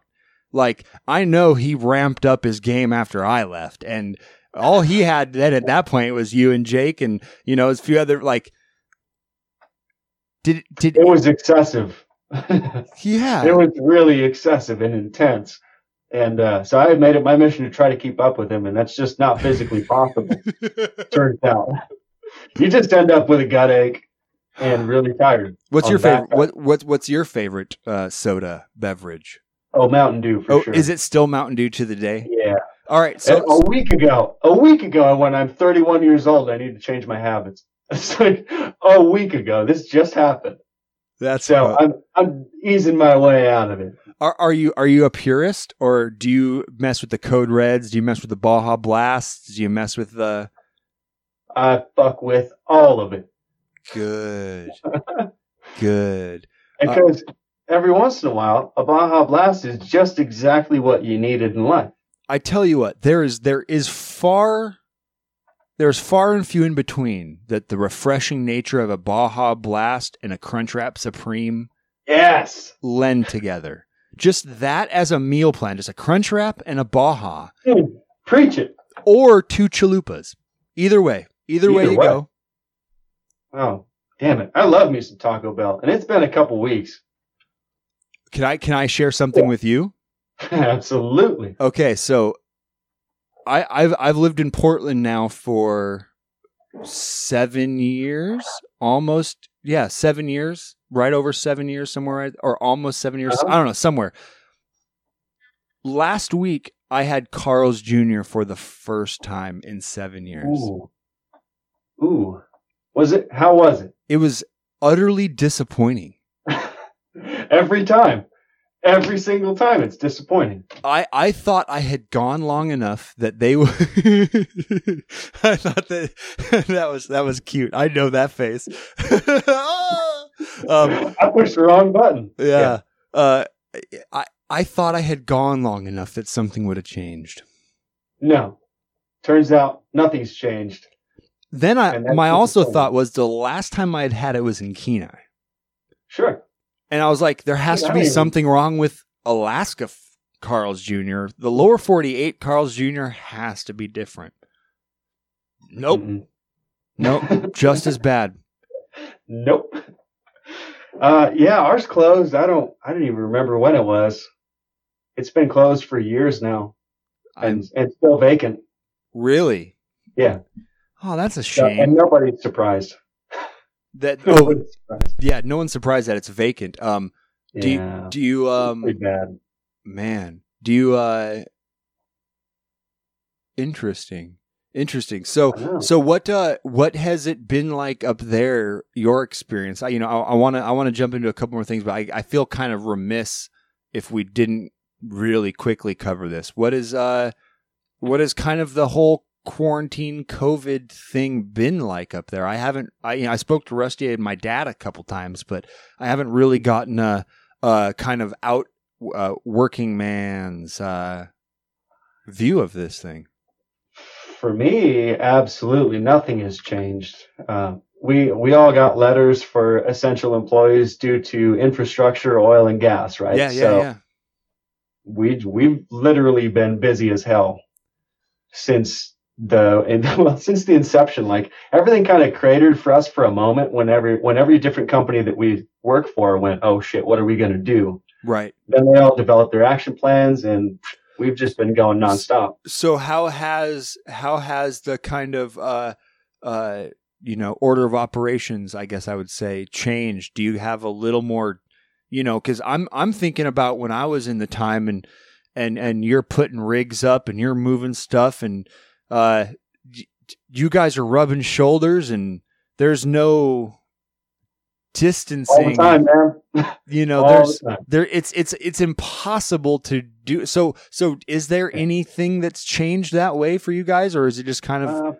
In some places, yeah. It's site specific though. So take the refinery, for instance, which is owned by Marathon now. Okay. And they went, if you're going to have 2 people in a pickup, they need to sit opposite each other, opposite corners, right? So you have a driver and somebody in the passenger seat in the back. What if it's a single cab, or are they all quad cabs? Yeah, they're pretty much all quad cab these days. So, like, not only that, moreover, you have to sit on opposite corners, and everybody has to wear a respirator, full half-face respirator. And I guess they just started doing that in their meetings too, because we all went, "What the hell's the point if you have to wear a respirator in a pickup, but as soon as you go into the meeting room where everybody is, you don't have to wear one, right?" That doesn't make any sense. You're either in or you're out. So when you're doing your 7 a.m.s, everybody's sitting in the op cabin, the op trailer, wearing masks now? Yeah. Yep. Yeah, well, they are. Fortunately, we're kind of removed. So. Oh yeah, because you're crane crew. Yeah, we're just Madonnas, man. Not even prima donna, just straight up like a virgin Madonnas. Yeah, yeah, yeah. It was funny because when I worked for Peak, I worked with trucking when I worked for Peak, and so I would help the crane crew a lot in just setting up stuff. You know, I was obviously never rigging or anything like that. But yeah, you guys were kind of like the rogue bandits that everybody wished they could be a part of. And if you heard one of your friends was now going to be a helper for a crane guy, you're like, you're in, dude. You're in. That's what I love about it. Yeah. It's fun. It's fun for that reason. And you're sitting there still kicking 12-inch dunnage all over the place and rolling out black mat and all that fun stuff. And we're like, I'm going to blast off here in my winch truck.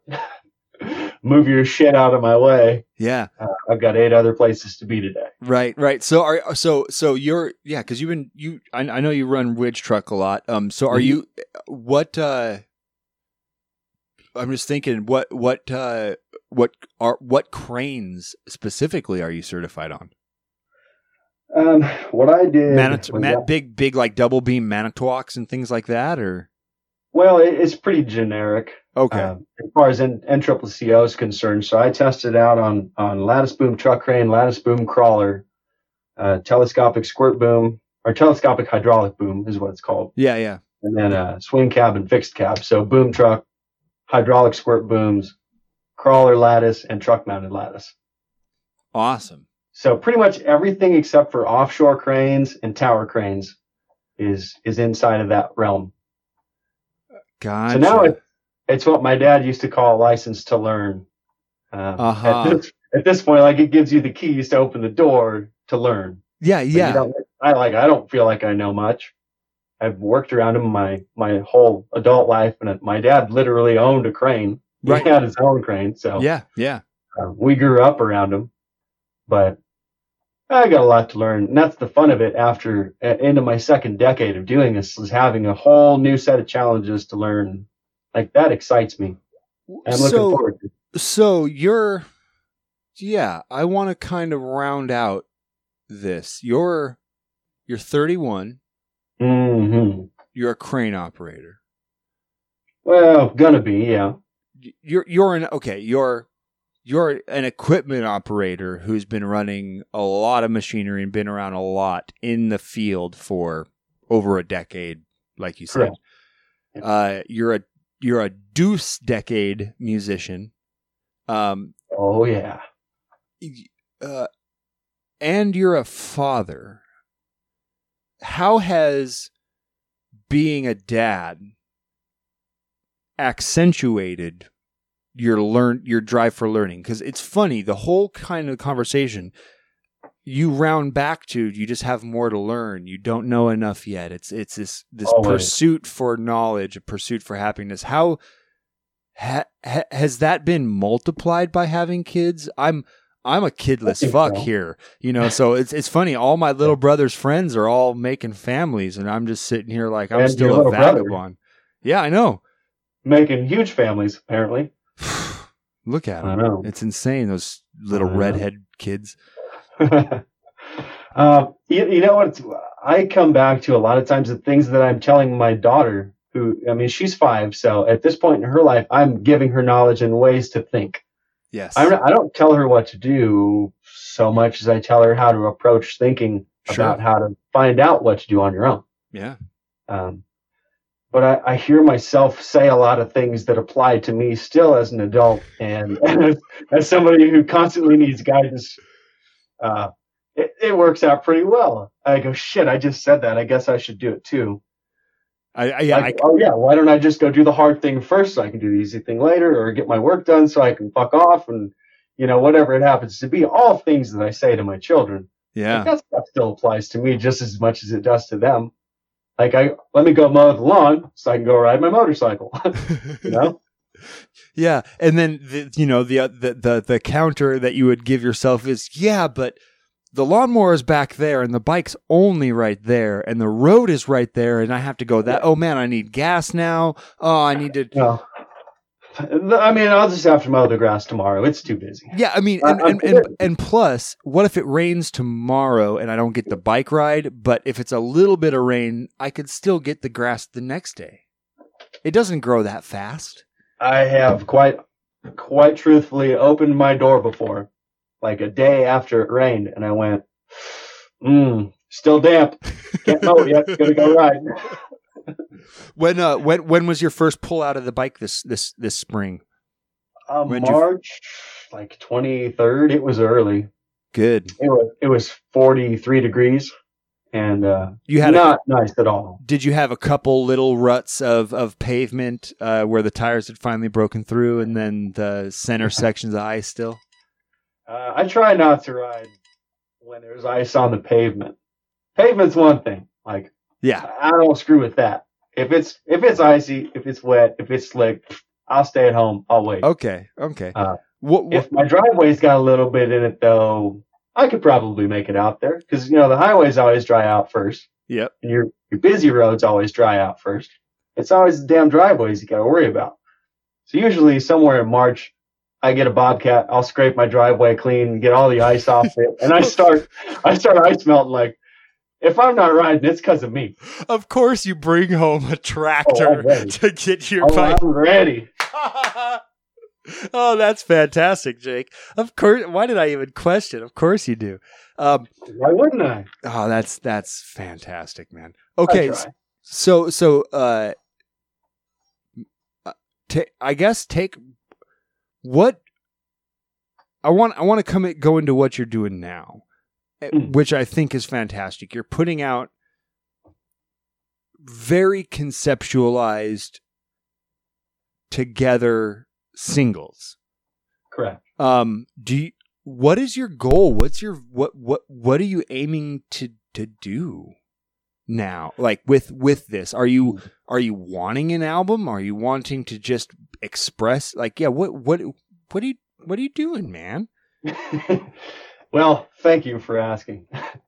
I was 29 years old at the time, and I'd had my PRS for about 2 years, and I was sitting in my living room watching a TV show after work,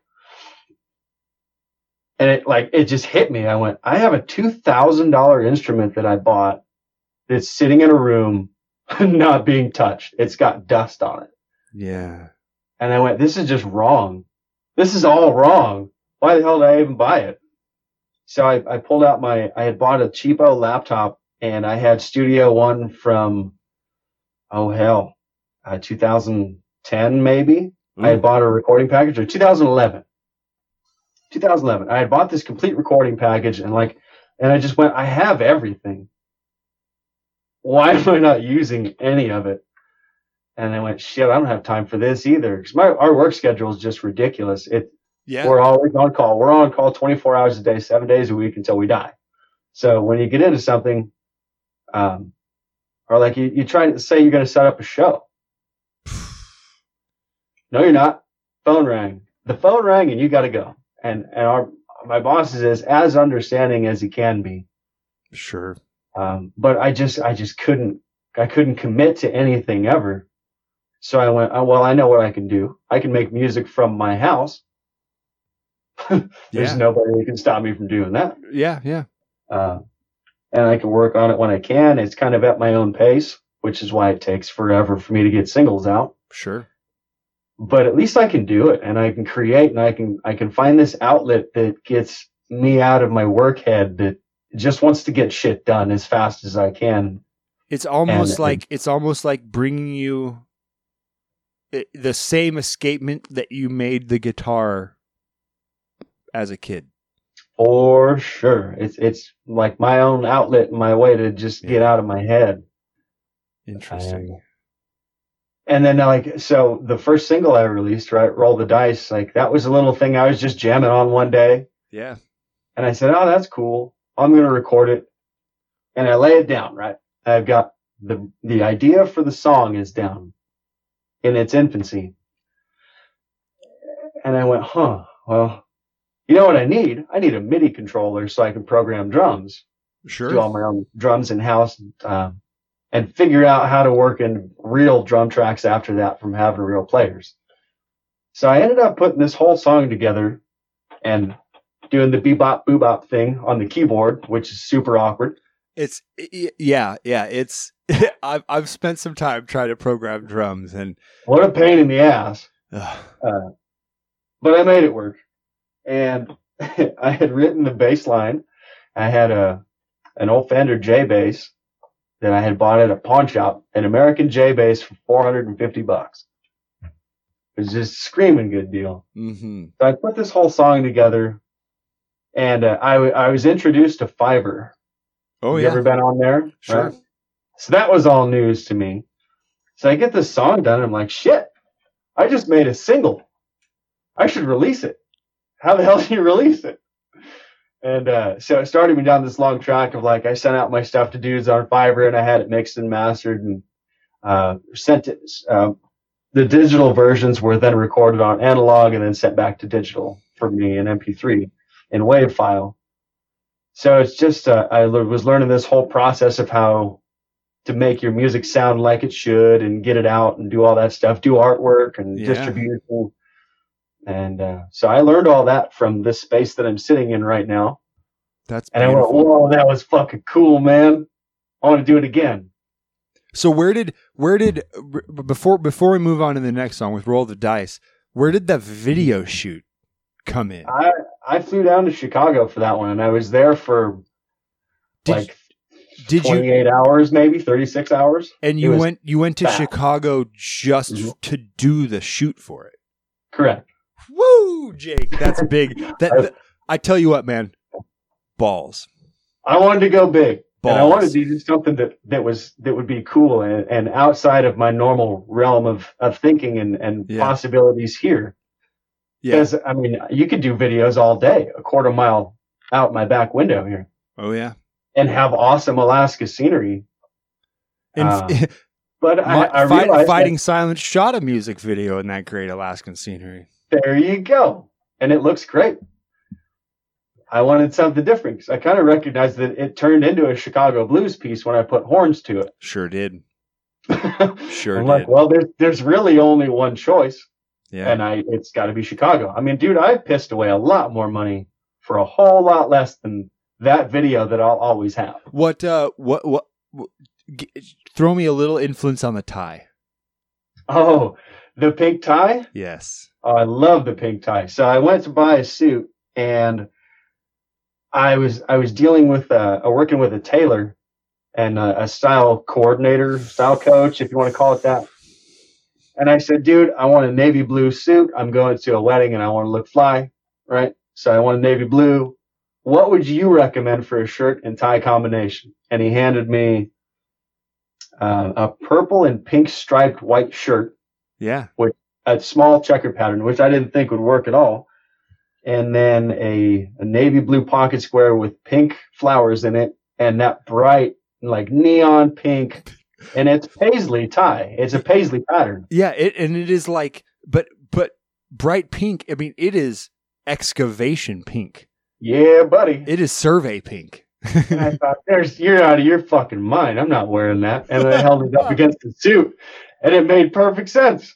And I went, damn, that thing looks good, and it looks really good with this suit combination.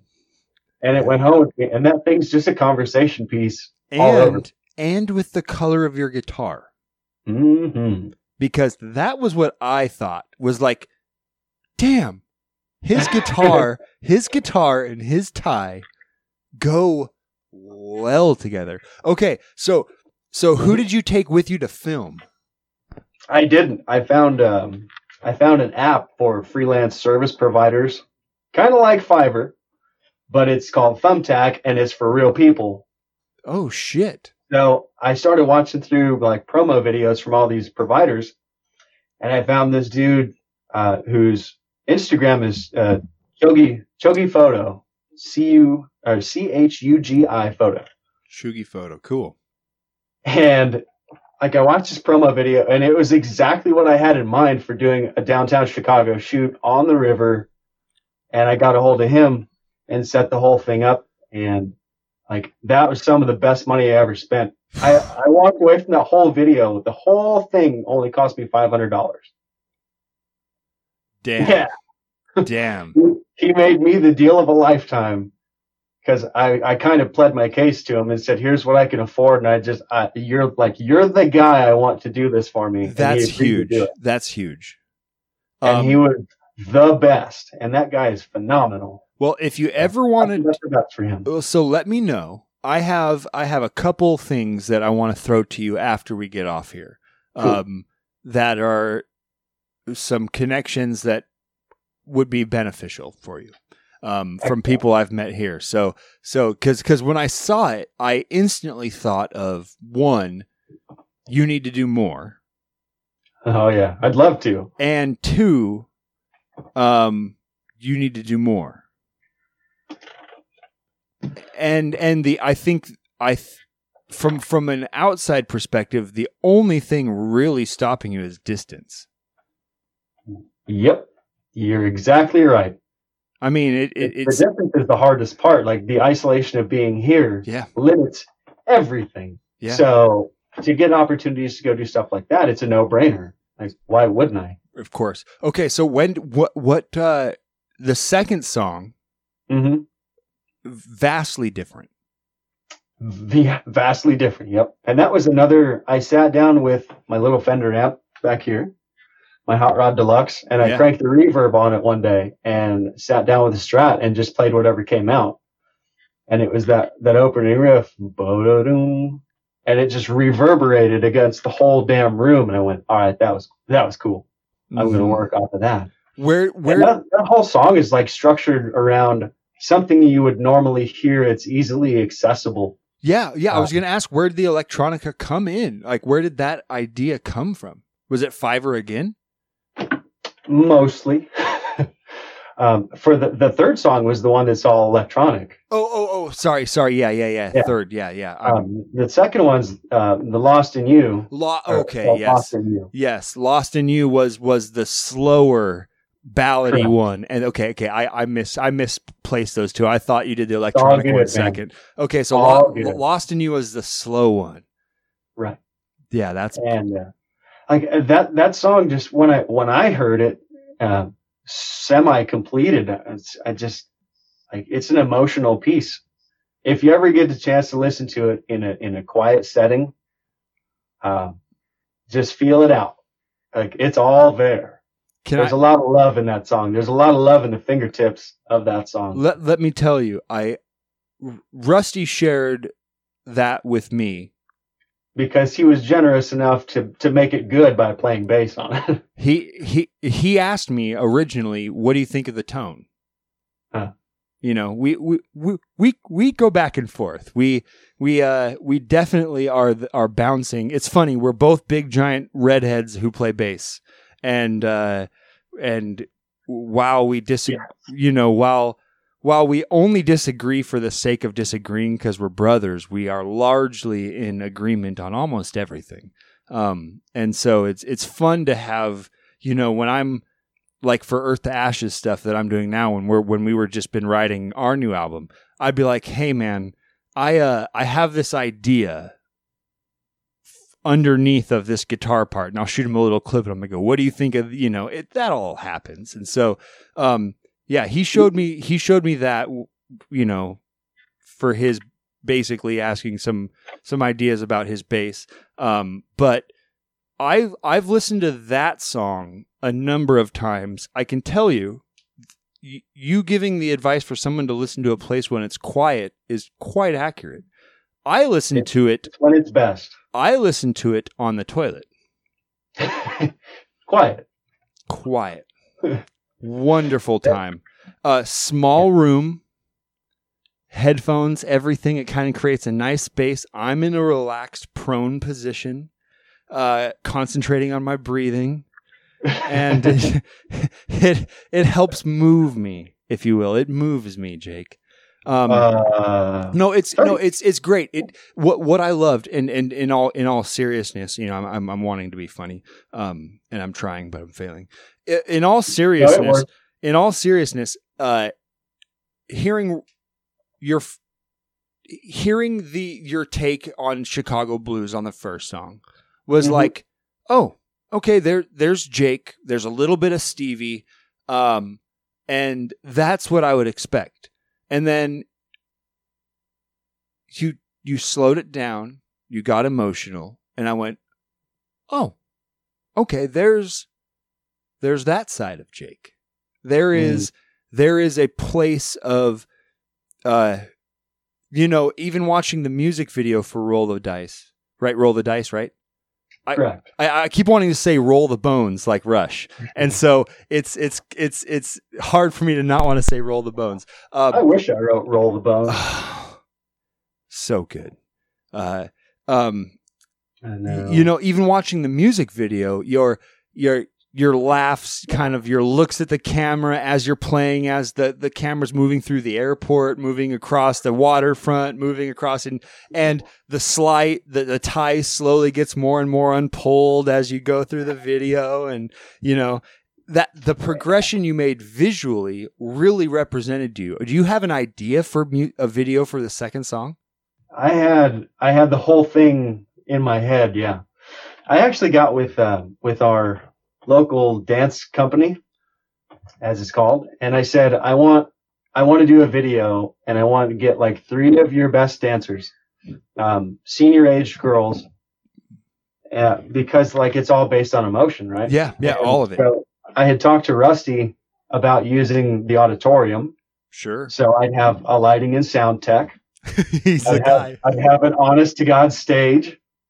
Like I could put these dancers up there and do this whole bit, and like I wanted to culminate because that song, the whole thing builds up through the solo section, then it drops, right? It gets real. It's this moment of like, let me tell you, the emptiness after the solo is one of those kind of.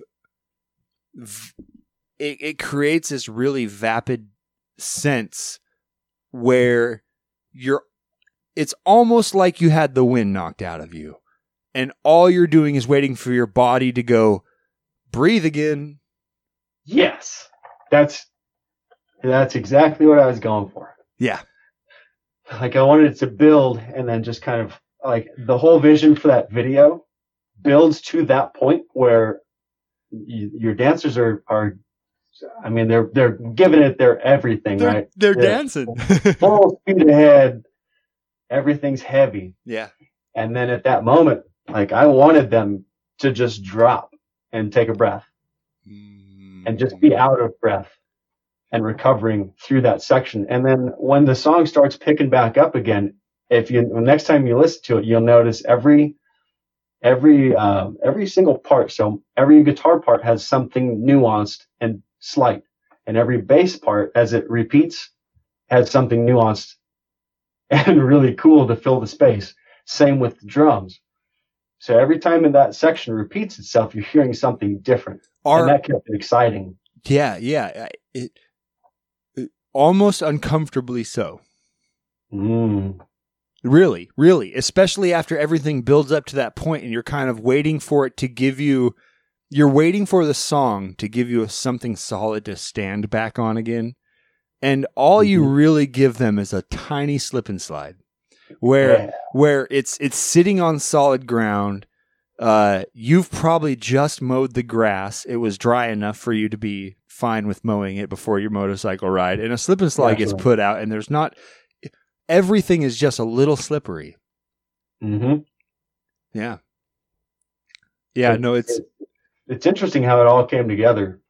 And like I credit that largely to the phenomenal bass player that was on it and the phenomenal rhythm section that I hired to play on that song. Yeah. Who else performed with you?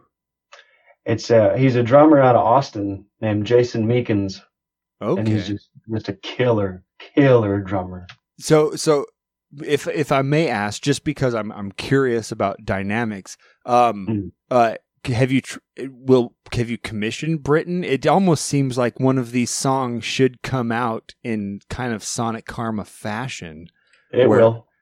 Is it happening? We have a song that we need to finish that we started. Transition 2.0. No, Please tell me no. you get a modern recording of that song at some point in time.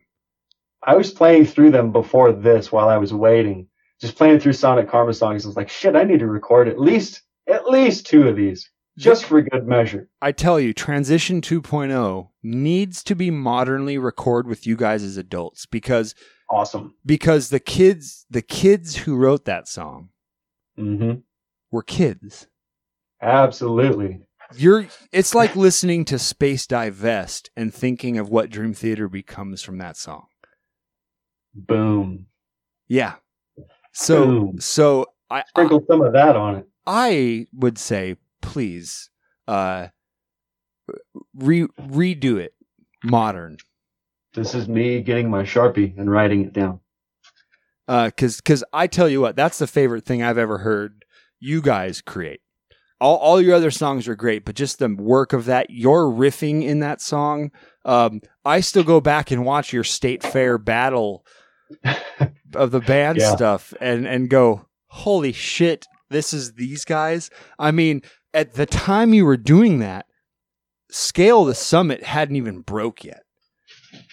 Rusty and I were definitely listening to them, and I have a song, I don't have a song. I wrote a song called Dark Days, New Light, and like I pieced that whole thing together in a day, and it just kind of happened. Yeah.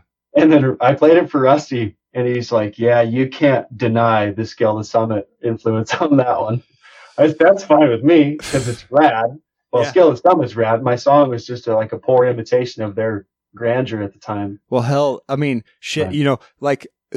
I relate to that sentiment so hard. Even now with, my band Earth to Ashes, my drummer and my guitar player, because we're a 3-piece. And so, you got to go with the power trio, man. And, absolutely. And since, both of the other members they're both over 50. I won't disclose their ages. They're both over 50. And my drummer has seen Rush over 20 times in concert. What? Lucky bastard. Like, he is the biggest Rush fan I've ever met. And Did he go with you and Rusty?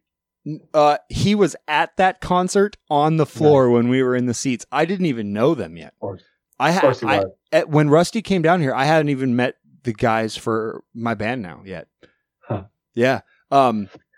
Crazy, huh? But yeah, it is. But I can say that poor imitate. One of our new songs we've written right now is a fucking Rush song. I mean, nice. You put it in presto and it fits in. Like minus the keys, minus the synth keyboards. What was that band? They released a song, I think it was 2 years ago, and it was huge, and it sounded just like Zeppelin. You know what I'm talking about? A bunch of young kids. Yeah, what are those? And everybody shit on them for it. Like, oh, this sounds so much like Zeppelin. Like, yeah, but they pulled it off. Yeah, what are those guys? I can't. It's funny. I can't remember their names. They did like Black Smoke Rising. Yep. They were young kids, and here's what I found hilarious. They did a bunch of songs. They came out their first album. It was kind of a hit. People were going crazy. And then when they started doing interviews, they said, "Oh, yeah, Led Zeppelin isn't even an influence of ours." Like, this just happened organically. And when I heard them say that, and the bass player is literally, I mean, he looks like John Paul Jones. Everything about him is imitating that. And then you have the guy playing an SG. The guitar player is playing an SG, and they're using a 24-inch kick drum with a single hi-hat or single snare, single rack tom. And I'm like, you guys you have the greatest agent of all time telling it was telling you not to say that or not to own it. Yeah.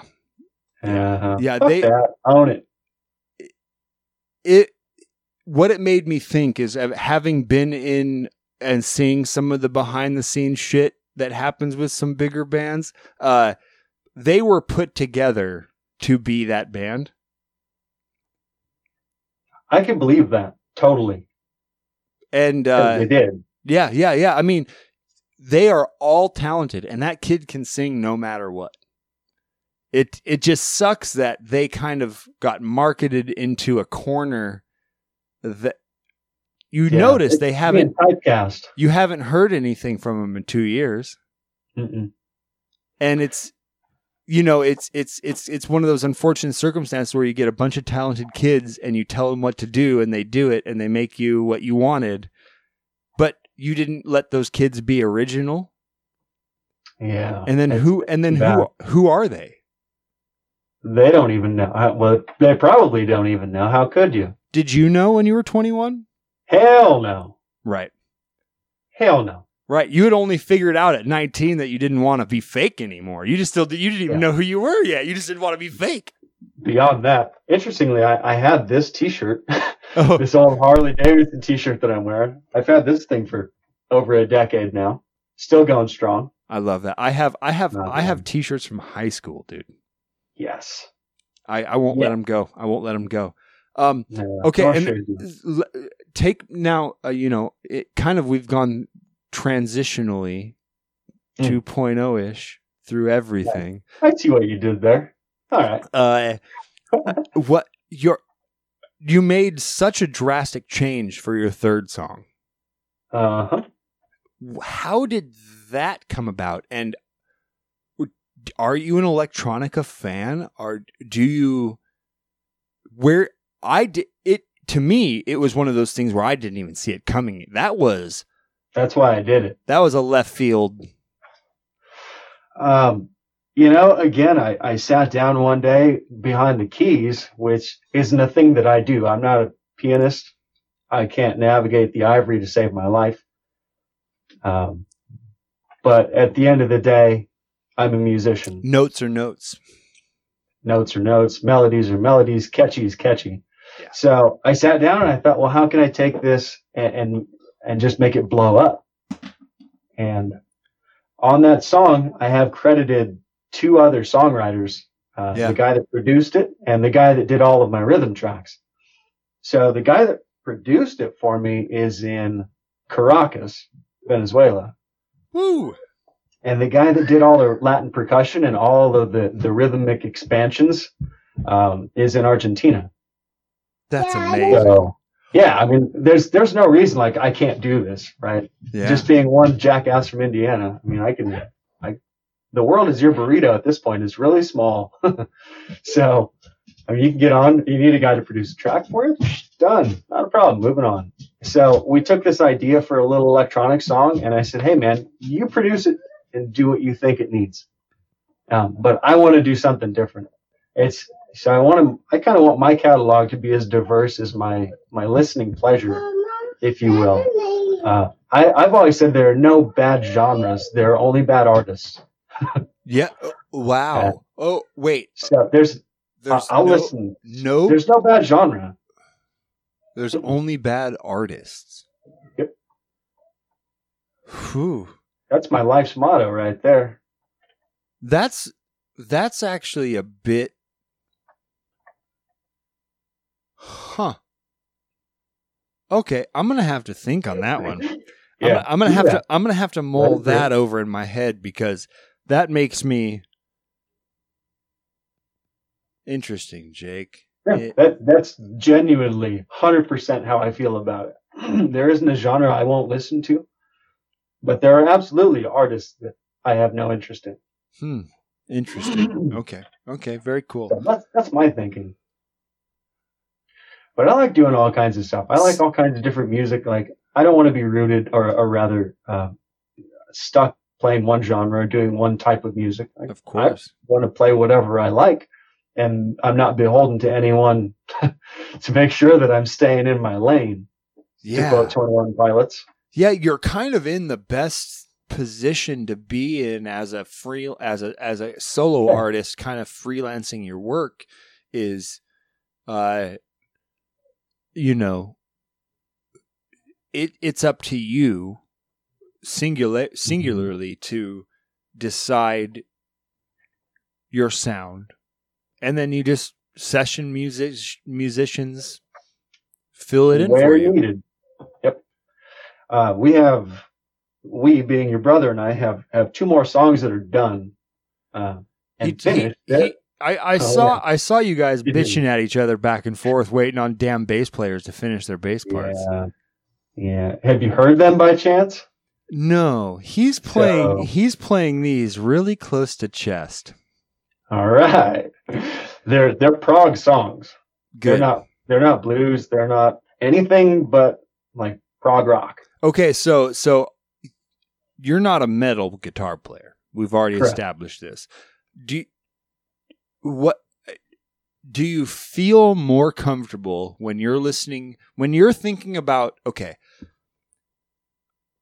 I want to kind of take a step back and just go totally internal, expressing outward. Cool. When you are to think about you being represented through a tone, because I think about that a lot when my guitar player comes to me with a guitar part. I ask, what do you want to feel with this guitar part? Because as a bass player, I'm trying to be the jam between the bread and the bread of the drums and the guitar. We're a 3-piece. We're a 3-piece. I have to be. My drummer speaks Russian and my guitar player speaks French, and I'm English, but I speak both poorly. Right? So So I can get them talking back and forth between the two, but it's only once we're all in a conversation together that it really works. So I think of tone as a representation of what I would think my voice would sound like if I wanted to talk my feelings. Whoa. That's heavy, man. You know what I mean? So when you play Roll the Dice, your attack, your tone, your aggressiveness of your tone is you saying, hey, I'm Jake. I'm a little funky. I have power. And I do what I want. And check me out doing this.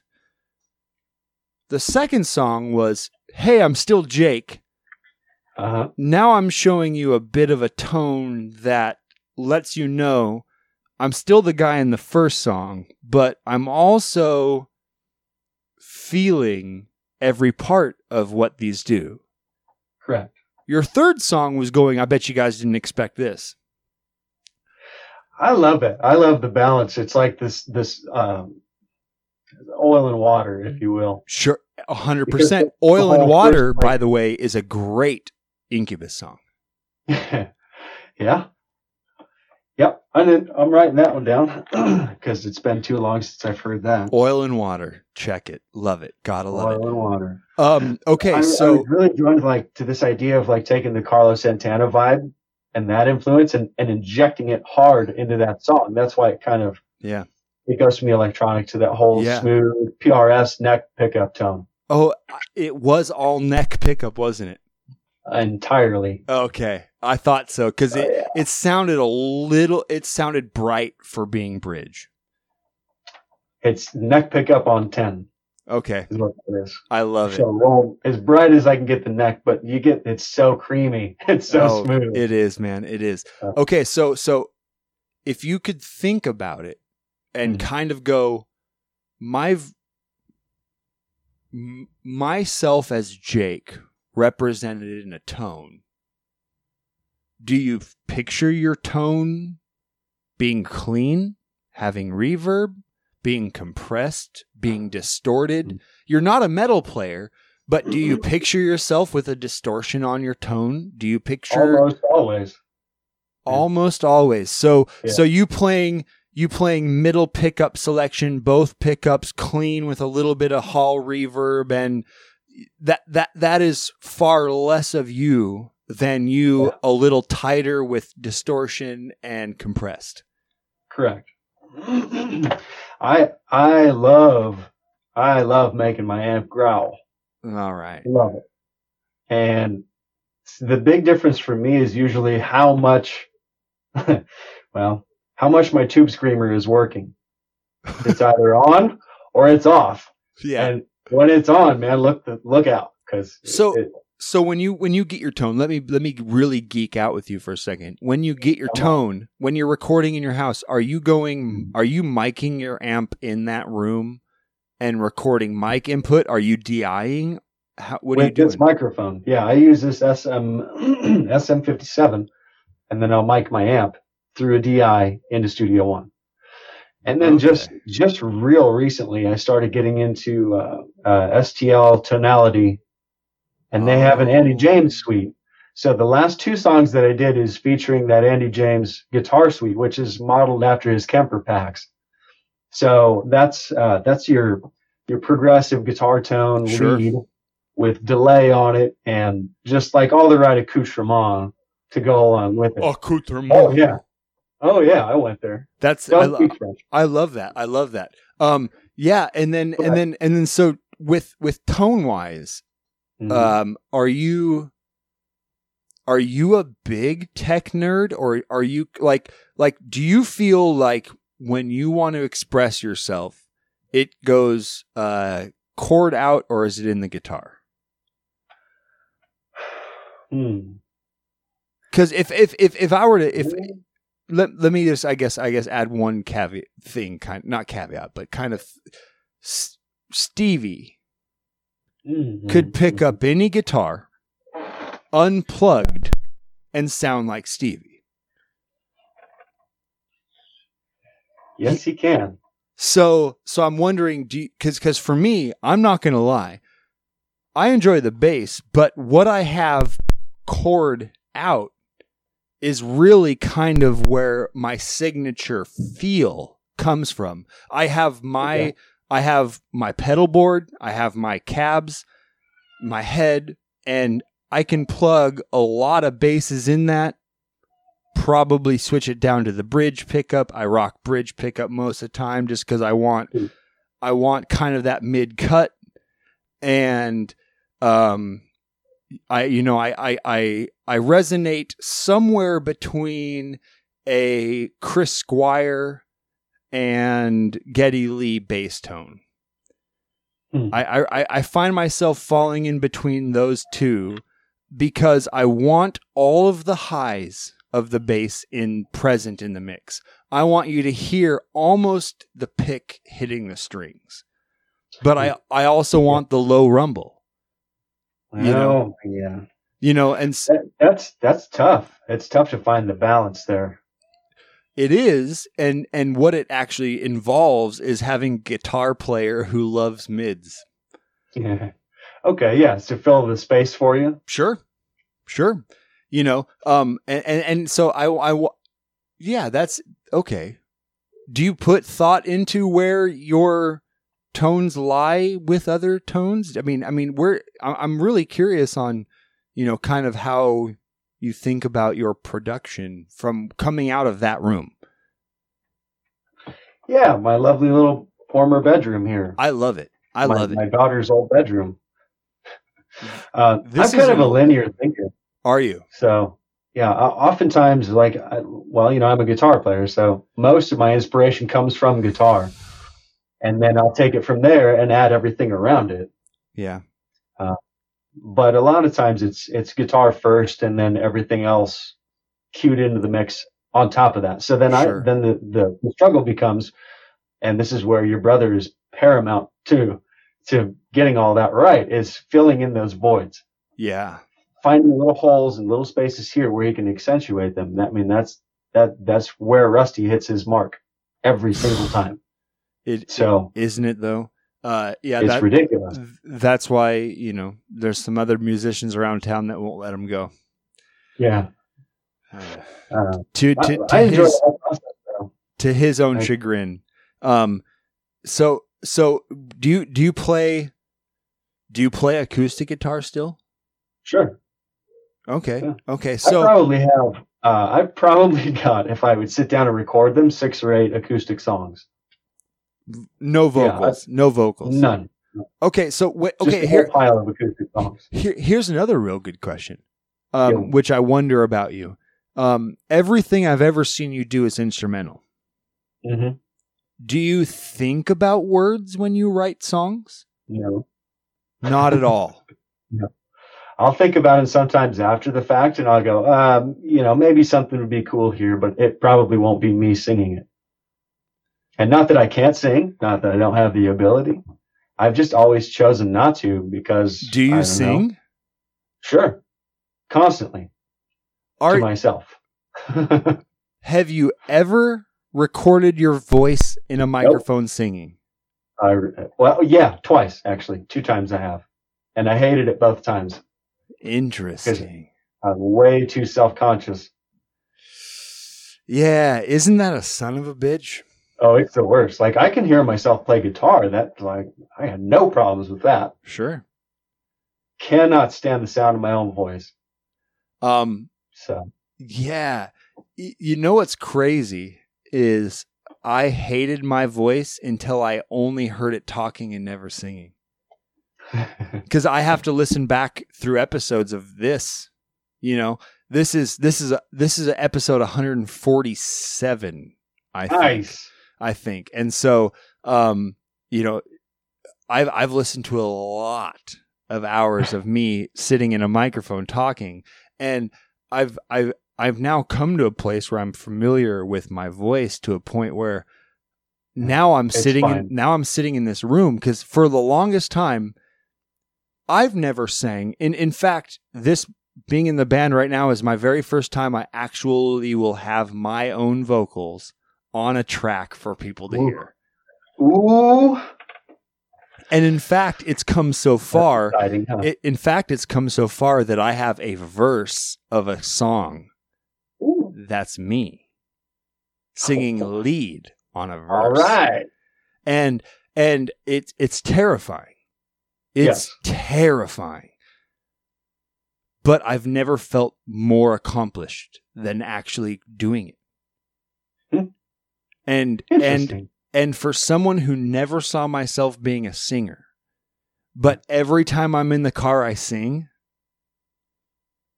made me go, maybe I need to be a fucking singer.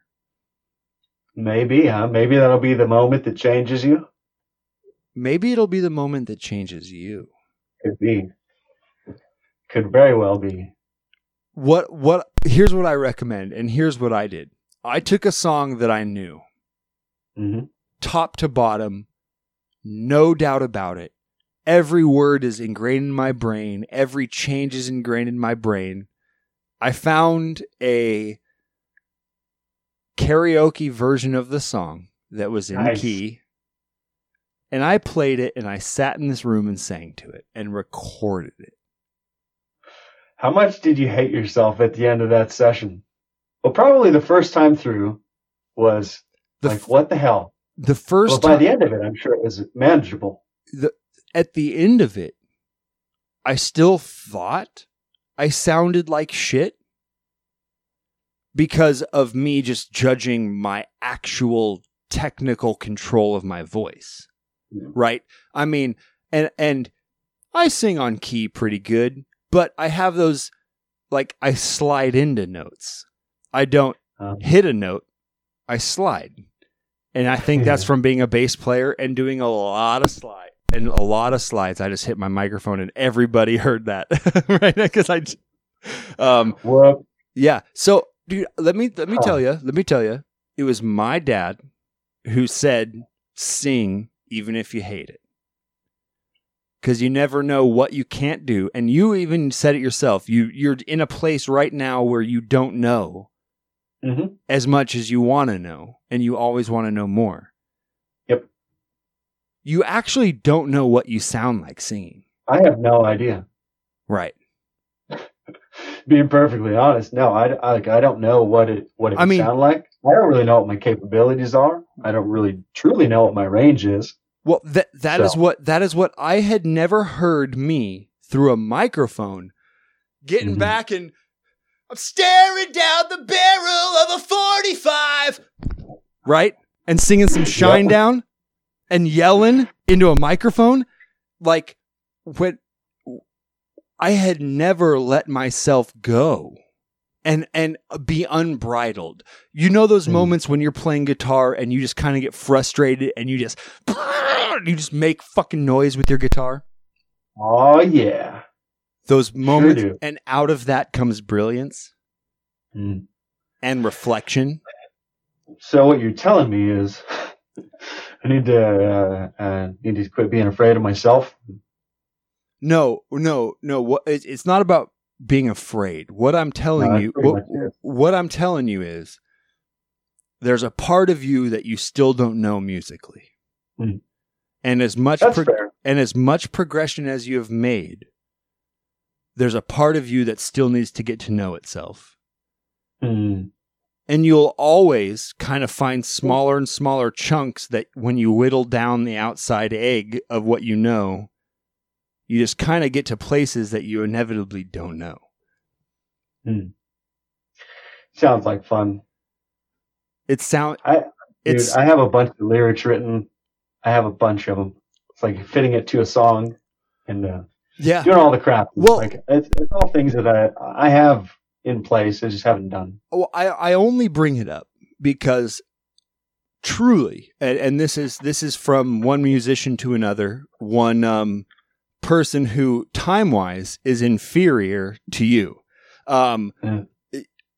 You know, I look at you, I think of Rusty, I think of Britain as, even though I'm physically on the earth, older in days, you guys are kind of statesmen of musical progression, advancement, technicality that I, even to this day, I listen to your guys' songs and I go, yeah, they're good. Damn.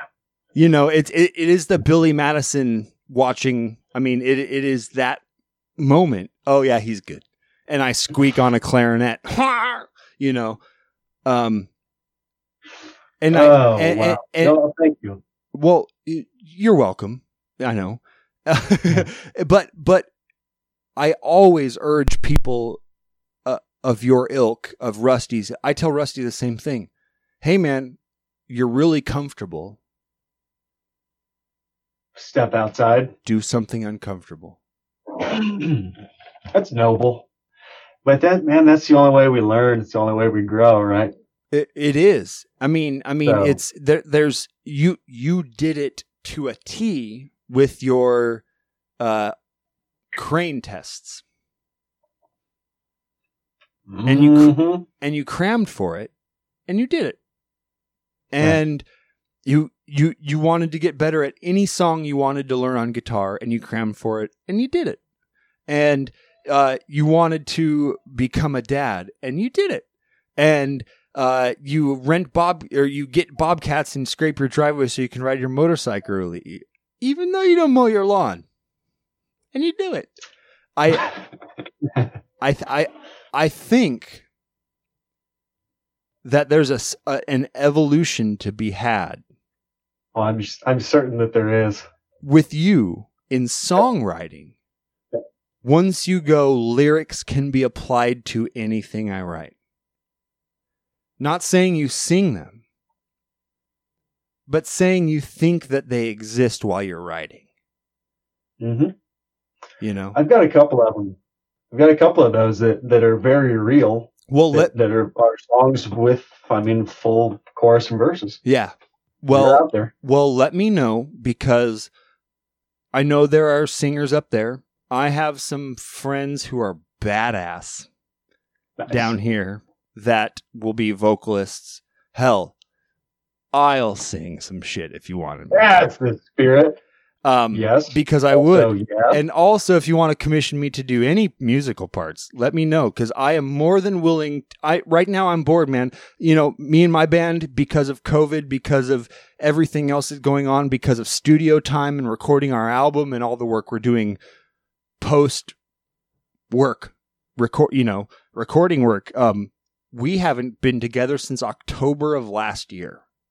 Ooh, 8 months. That's a long run. It's 8 months that I've gone without an actual physical band practice with my band. We get together every week. We do meetings like this. We talk as a band. We go into the studio together and we listen to vocals being done or extra rhythm tracks being added or guitar solos being recorded or, but it's so, I'm just throwing that out there. Let me know. I'm down. I'm always down. Let me know if you want some words sang. I have friends who can sing. I can kind of sing. I am so excited to see what the next 5 years does for you, man. In songs, in growth, I'm